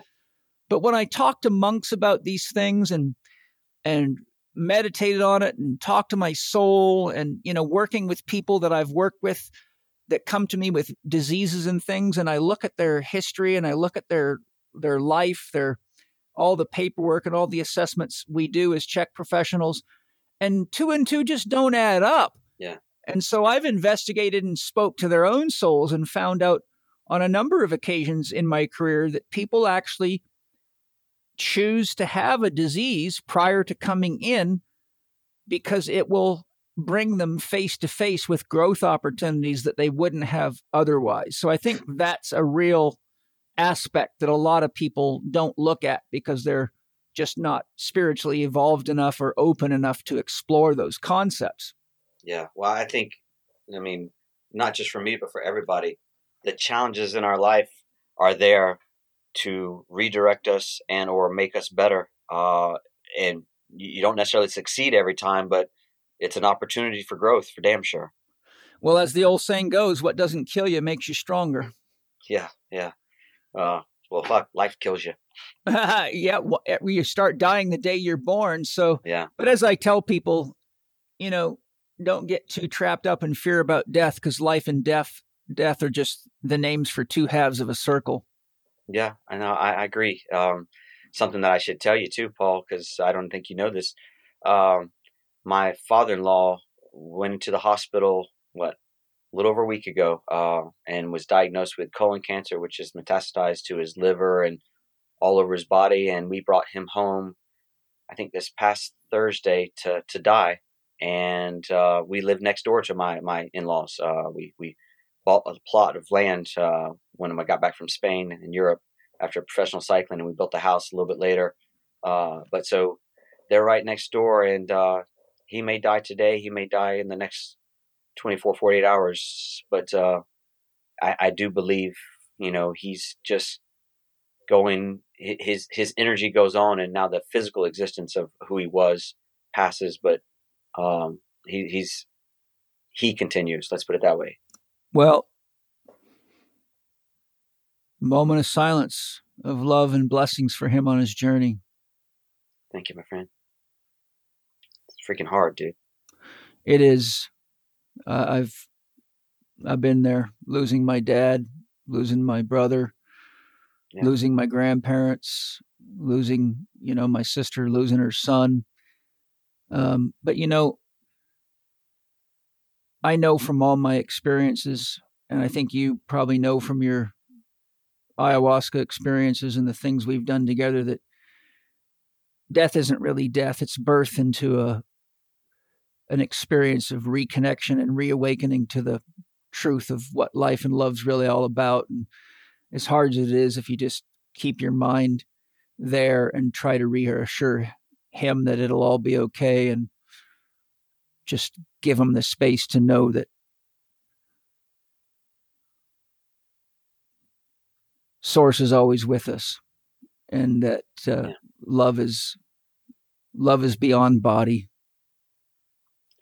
Well, I think the good part is that obviously he's not conscious now. He's really close. Okay, and so he's not maybe able to understand exactly what he's going through. I don't know. In fact, he was even brain injured, as I may have said to you. He was in a coma for 11 days, 21 years ago.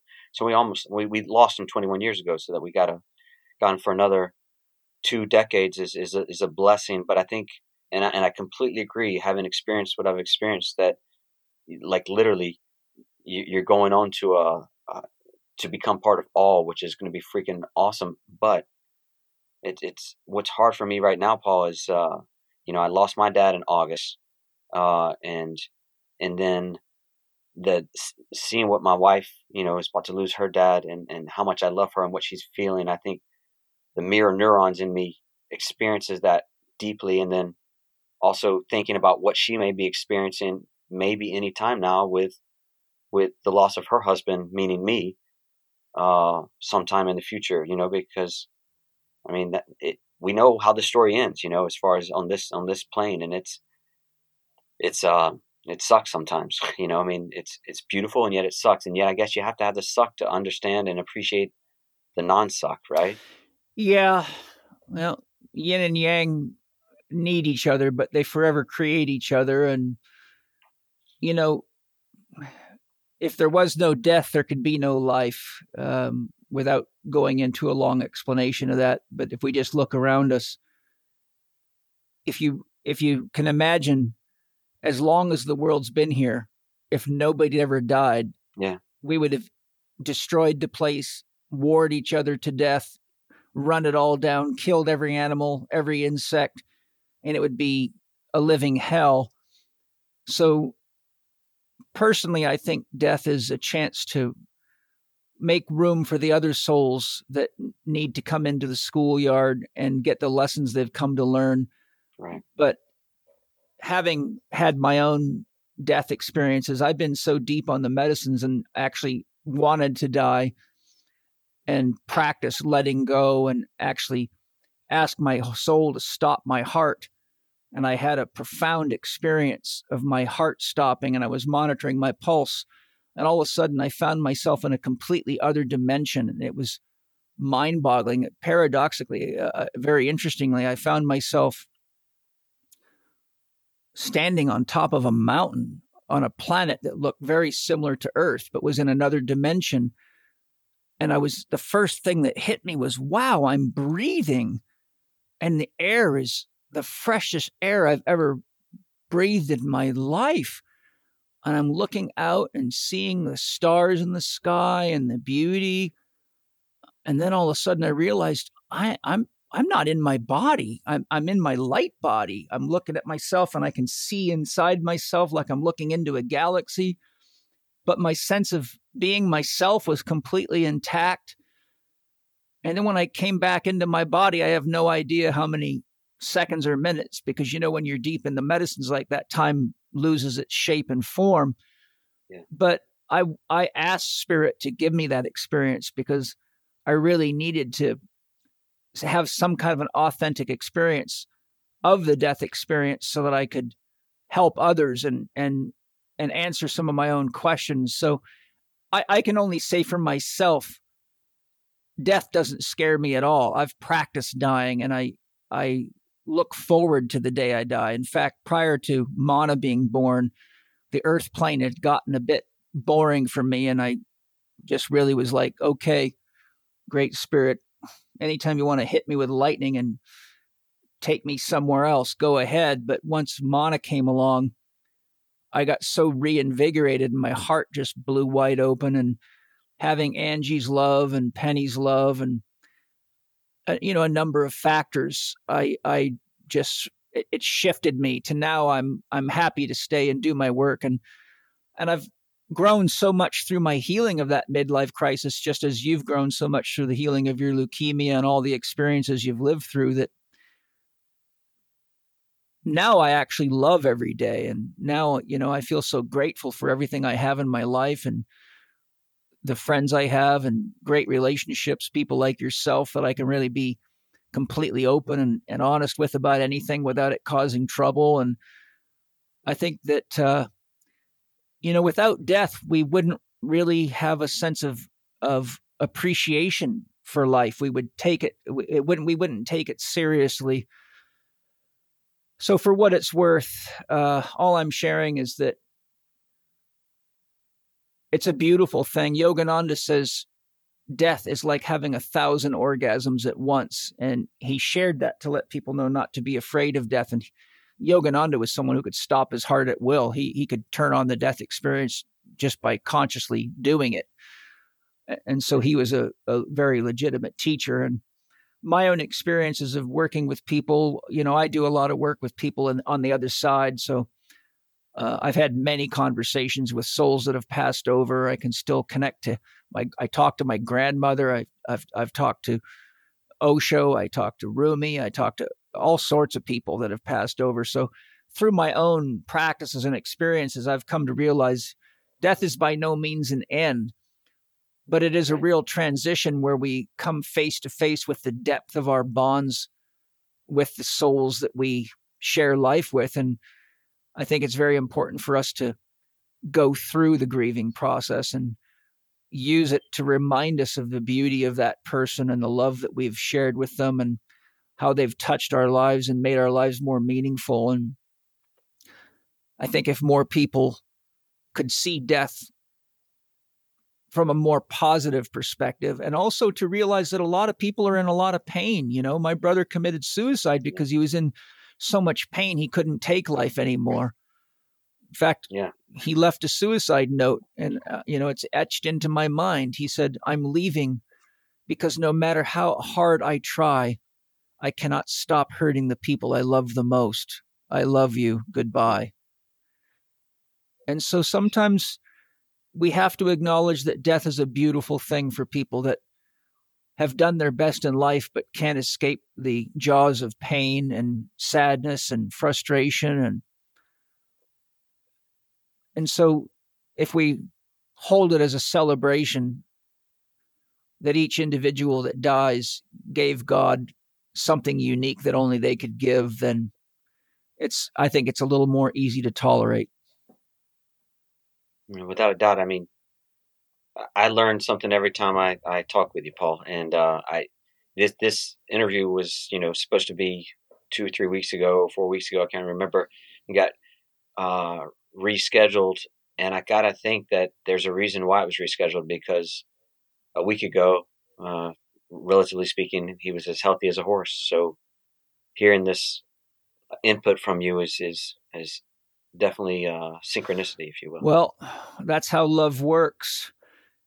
So I give you my love and blessings, and if you need my help along the way for any reason, just text me and I'll make some space for you for sure. Appreciate it, Andrew, you're a level 4 CHEK practitioner. You've done what, HLC? Have you done HLC 3? All of them, yes, sir. Yeah. Waiting for HLC 4 too, by the way. Well, you're having it right now. Yeah, I guess so. I'm just curious, what has your CHEK Institute education offered you, and what challenges have you been faced with being a CHEK professional? Because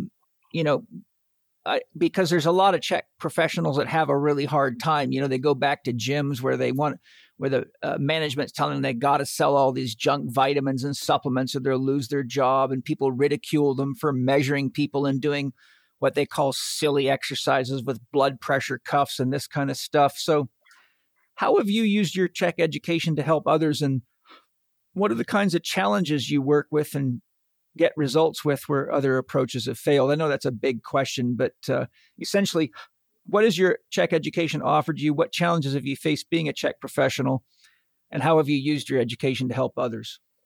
Well, I mean, the reason I got into the whole CHEK paradigm anyways is after a bike accident when I'd found triathlon, and like that was going to be my sport of choice and my athletic endeavor. The doctors told me I would never run again because my back was so jacked up. And it was through the CHEK training and all the CHEK tools that I'd learned that I was able to rehab myself. And then after doing that, you want to help others as well. So spinal pathology became a bit of a passion. And you look at the case as a whole. And I tell people all the time, you have a knee issue. It's not a knee issue. It's a body issue, right? Yes. It's not, unless you fell down and hit your knee, that knee is not the problem. It's coming from somewhere else. And that's also, unfortunately, the one of the challenges I face is because when somebody wants to work with me, in general, I'm going to give them a whole bunch of paperwork, and filling out that paperwork is quite intimidating to a lot of people because they just don't want to get real. And then they don't, maybe they might not understand how what they ate on Thursday is going to affect how they feel, on Saturday. Yes. But it's true. So I guess what I've gotten from the CHEK Institute is the ability to look at the whole person and the whole picture and everything they're doing mentally, emotionally, spiritually, physically, and otherwise. And yet that's also been what's been the challenge, because some people are not ready for that. And the gym environment is definitely not ready for that. What I was doing before I went out on my own, I was doing an assessment in the spin room when spin classes weren't happening.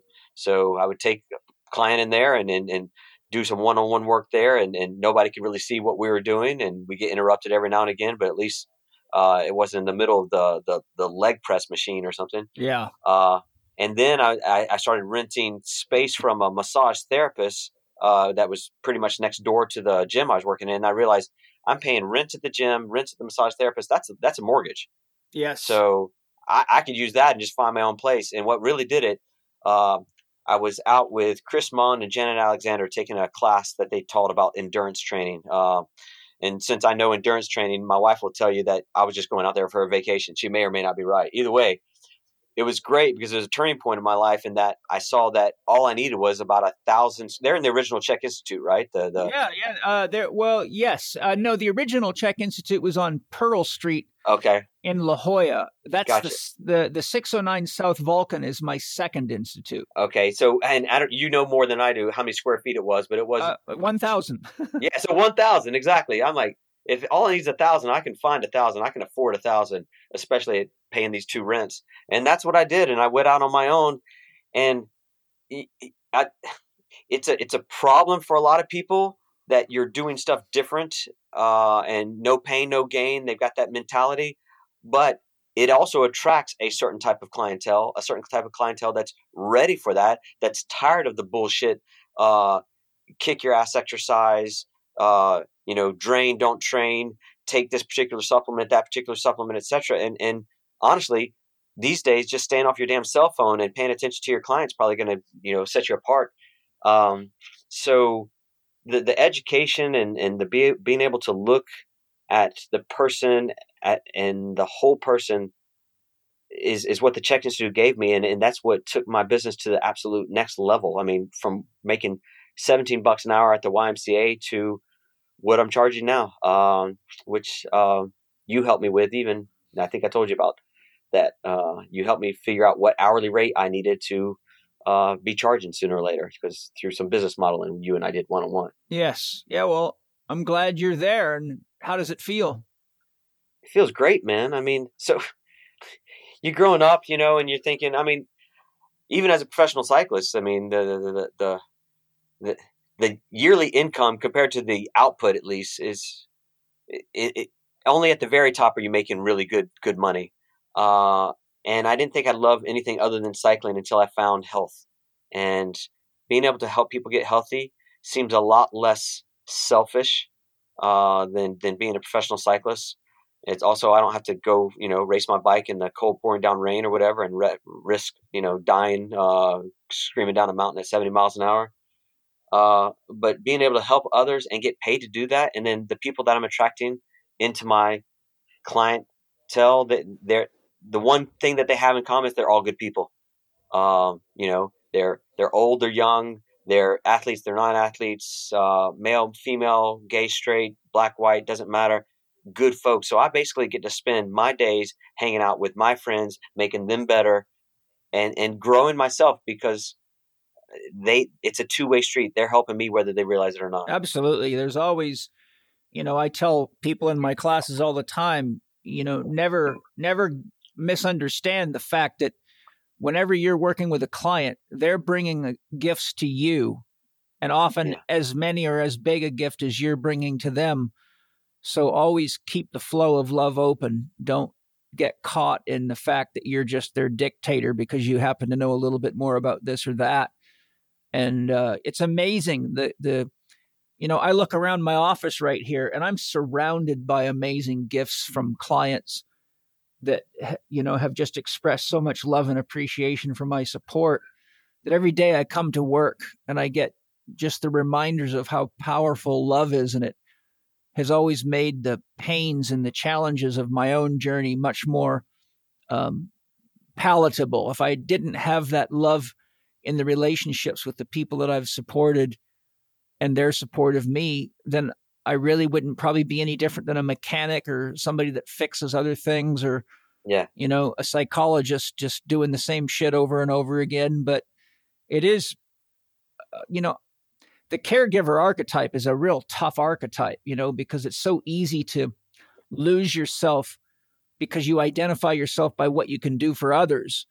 Yeah. So for sure. When you realize that if you open yourself to the relationship and that there's a reciprocity, then it's not just doing for others, it's receiving from others. And I think for a lot of healthcare professionals, if they just shifted their mind from it's my job to fix and direct to it's my job to have a relationship and share with those people what I know to be true from my own life experience, which for most healthcare professionals, they can't do because they're just as sick as their clients.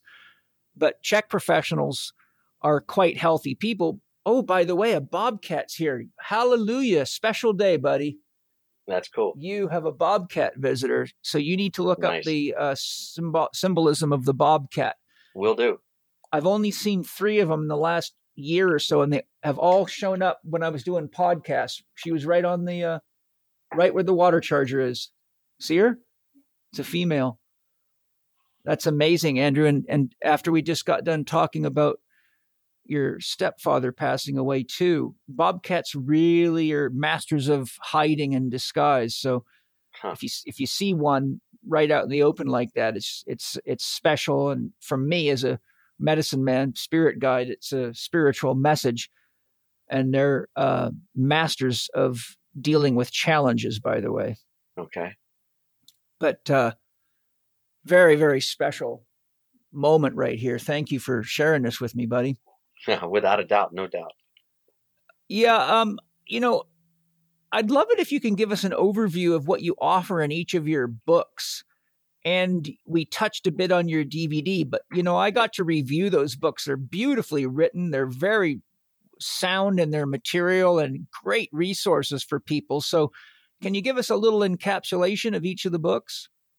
Yeah, so the first one was holistic strength training for triathlon, and don't let the title fool you. It's really a primer on how to lift and how to lift in respect to the Czech paradigm, which is the flexibility and stability before strength before power, and then it has a whole section at the end talking about proper nutrition and lifestyle, which is really the foundation on which flexibility, stability, strength, and power is built, right? Yes.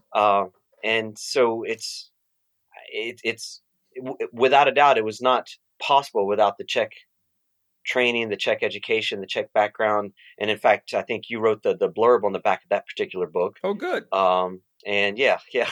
And then, and by the way, I started writing that when I was first diagnosed. I was tied to an IV pole, and I was like, well, I can't do anything physical, so I'm gonna start doing some stuff academically. And it's anytime you've got one challenge, one door closes, another door opens. That's cheesy, but it's true. And so that's when I started writing that book. That's amazing. And then the nutrition book and you wrote the foreword for that one. And I will tell you, everybody who's listening right now, the foreword is better than the book. Read the foreword. You could stop at the foreword, but the foreword's freaking amazing. When you showed me that before we went to publish it, I was blown away, Paul, and I was so psyched. But it's what I've learned at the Czech Institute, and then just kind of taken to a deeper level with some of my studies under other mentors. I mean, you told me that you went and you studied with the best of the best, and that's how you've developed your philosophies, etc. And so I just started trying to do the same and exploring the other amazing minds out there, of which not many compared to you, but there are some that are out there. If you look for them, if you know where to look. And I think I did a good job with the nutrition book, and I'm proud of both of them. And I think they're worthy sources, especially for anybody who's listening to this podcast right now. Yeah, I agree. I think they're beautiful books, and I was very impressed when I reviewed them. And I thought, wow, I couldn't have wrote a better book than either of these myself. It was almost like you had jumped inside me and said, let me see if I can follow the line of, giving something to the world that's meaningful and not full of silliness. And I was just deeply grateful and proud of you, man. Well, I appreciate that. And I think I say somewhere, if not in the first acknowledgement of the book, the second one, that you've been my co-author for both of these. And that's just the truth, because you were there every step of the way. And just so you know, I mean, the reason I started writing the second book and I got so deep into nutrition is because at the age of 40, after 4 years of a layoff from any kind of competitive sports whatsoever, I was like, I'm going to come back to triathlon. I started my business. I started raising a son. Everything was back to where I thought I could give some time to athletic endeavors again, be selfish enough to start doing that. And I said, okay, well, if you're 40 years old and you haven't competed in 4 years and you still have leukemia, you better be spot on with your nutrition. And so that is literally what allowed me to race and compete at that level and then win the Ironman in 2012, was because of my nutritional protocol, which was pretty much perfect. I didn't follow the 80-20 rule then, Paul. I followed 100% zero at that point.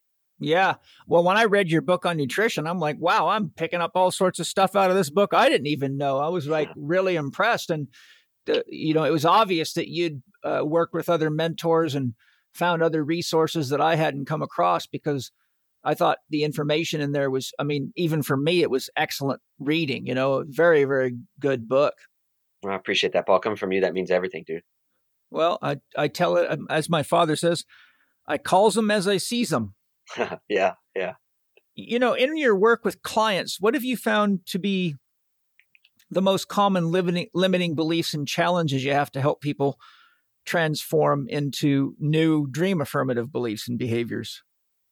Well, everybody wants a quick fix, Paul. But it's not nutrition, in day style. It's nutrition and lifestyle. So it's going to take a while, and also everybody's looking for what to take. What's the next supplement I need to take? And I think you might have taught me this. Like, somebody comes to me, I usually take them off all supplements. Yeah, I tell them, don't ask your doctor what you should take. Ask your doctor what you should take away. Exactly, take away. And I do that all the time. And I think those are the concepts that are hard for people to accept until they finally try it. And then when they try it, they're sold. Yes. So, the world of supplementation and standard medical approaches, as well as diets of all kinds seems to be quite a trap for a lot of people. What have you observed in regard to, well, you kind of hit on that, but I'm curious, what is your philosophy personally, your living philosophy with regard to using supplementations or implementing things like biohacking and other modern approaches? And how do you incorporate a sort of a second question is, how do you incorporate a multidisciplinary approach? Because, I'll give you an example. Like, I'm not a supplement monger, Yeah, I take an organic whole food multivitamin for men 55 plus. I might take some chlorophyll or, the stuff I use Wade Lightheart's enzymes. And for those of you listening, if you haven't listened to my podcast with Wade Lightheart, it's awesome. A lot of great information in there. So I use enzymes. I use a few just kind of natural support stuff, but not crazy stuff. But an example is, I used to have this spot that developed on the left side of my nose, which I knew was from vaporizing tobacco and herbs because, I use a Volcano and it has a bag on it, and the oils basically turn the bag like a dark brown, and if you open the bag, it's coated with oil, and it's exactly the color my spot was. And so what I would do is I would cut the vaporizing way back or sometimes nothing, and then I would increase my saunas to a good 2 saunas a day, and I could watch it disappearing. So I thought, okay, I'm okay. It's not cancer or anything like that. It's just my detox pathways can't keep up.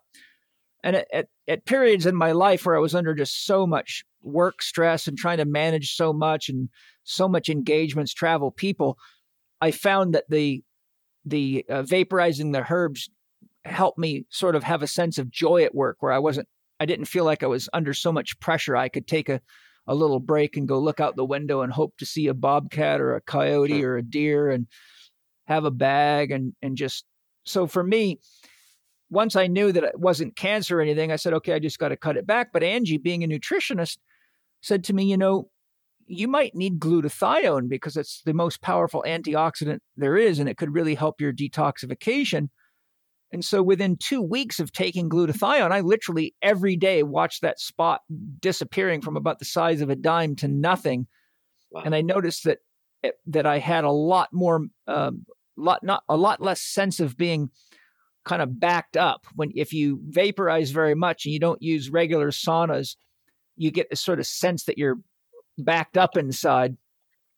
So point being is, I've learned in many, many of my own experiences that there is a time and a place for various supplementation. There is a time and a place for medical drugs and pretty much everything. And even though I'm kind of like not into the biohacking thing, I think for a lot of people that just have no willingness to connect to their body, at least it's a door open. So what's your sort of living philosophy in these regards?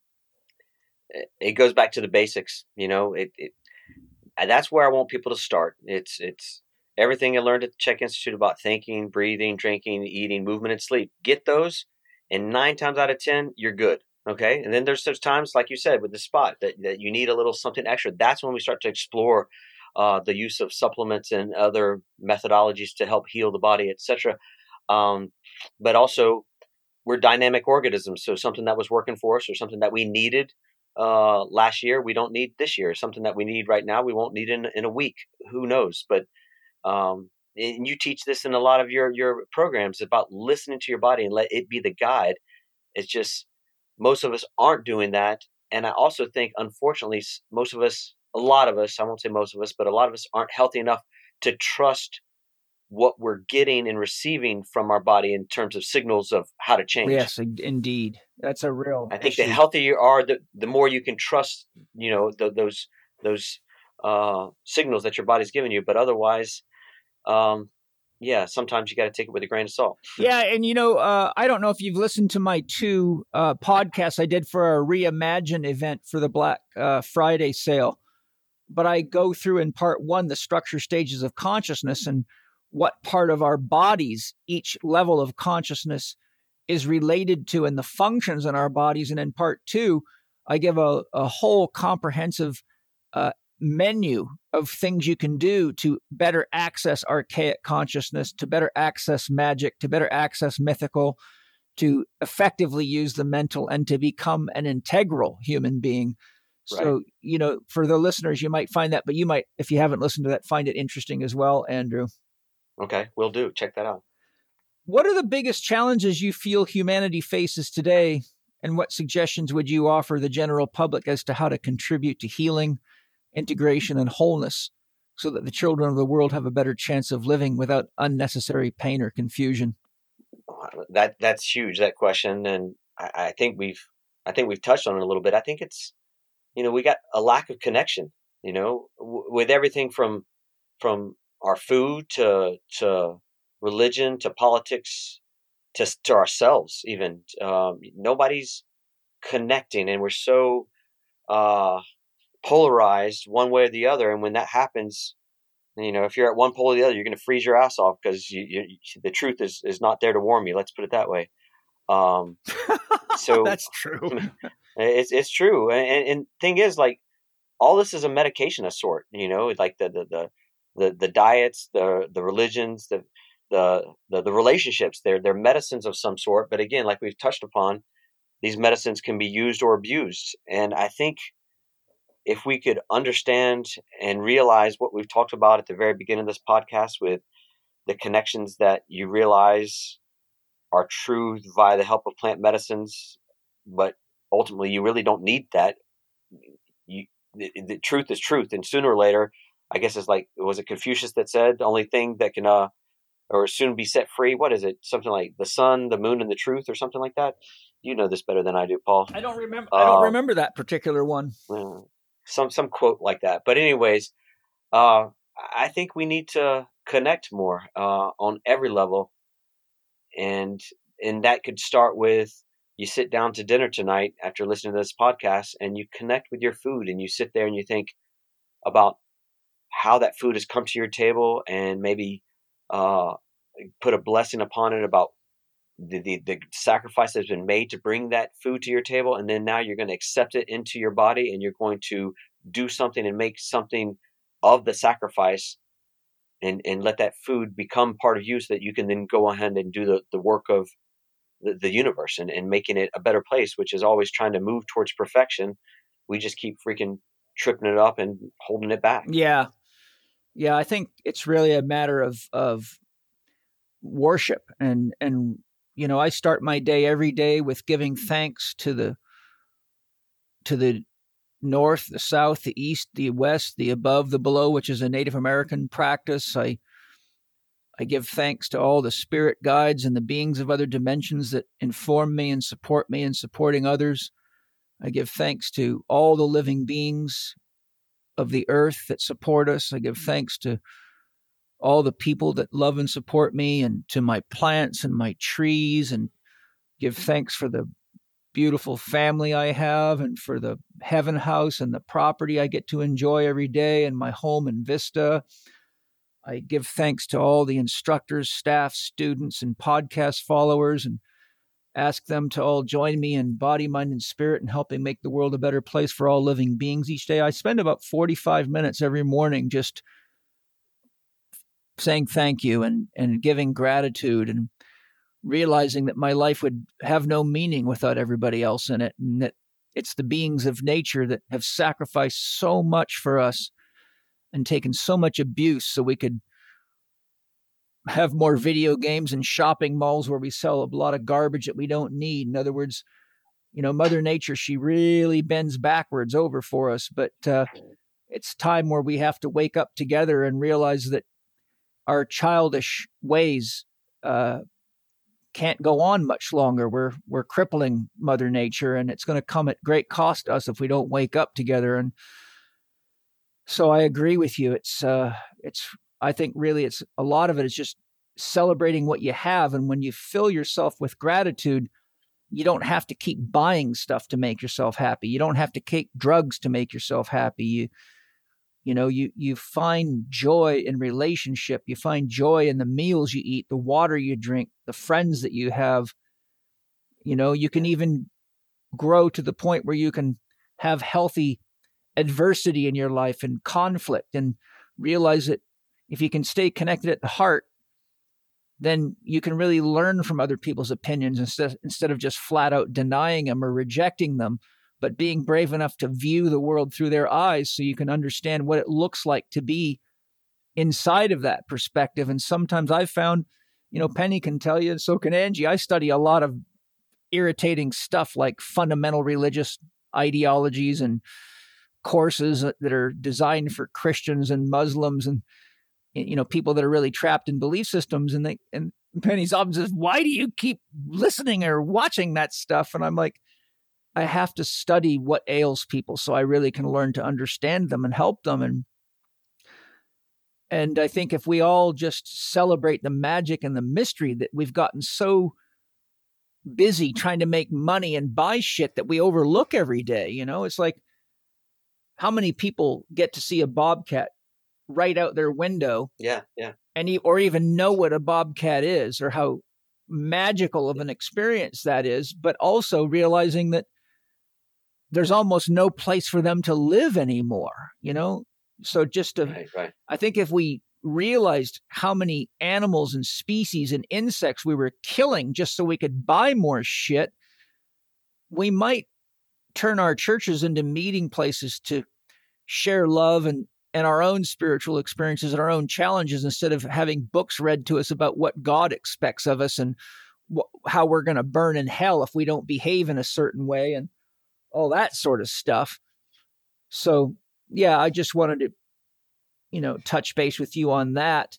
My final question, second to final question, is if you knew you were going to leave tomorrow, like your stepfather might be leaving, what would you like to say to everyone as an inspirational message? I mean, it's probably my tagline, Paul, which is the only limitations we have are the ones we set for ourselves. I know for a fact that there's no such thing as a self-made man. I mean, I've had plenty of help along the way. I've had you, my wife, without a doubt, family, friends, but there are plenty of self-defeated men and women, Yes. It's sad. Yeah. But and I tell my clients all the time, especially at first, when they're first starting to work with me, I believe in them a lot more than they believe in themselves. And you're just saying that. So I'm not just saying that. I've experienced it. I know exactly what it's like. Watch what's going to happen when you finally start believing in yourself as much as I start believing in you.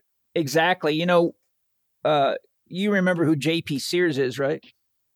Oh, hell yeah. Yeah. Well, one of the things that J.P. Sears often credits me for is being one of the first teacher he ever had that believed in him.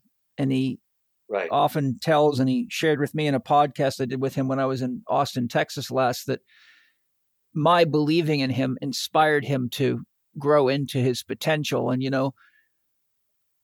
when you really realize what God is, then you can believe in the entirety of creation. You can believe that the problems are there to inspire creativity, not giving up.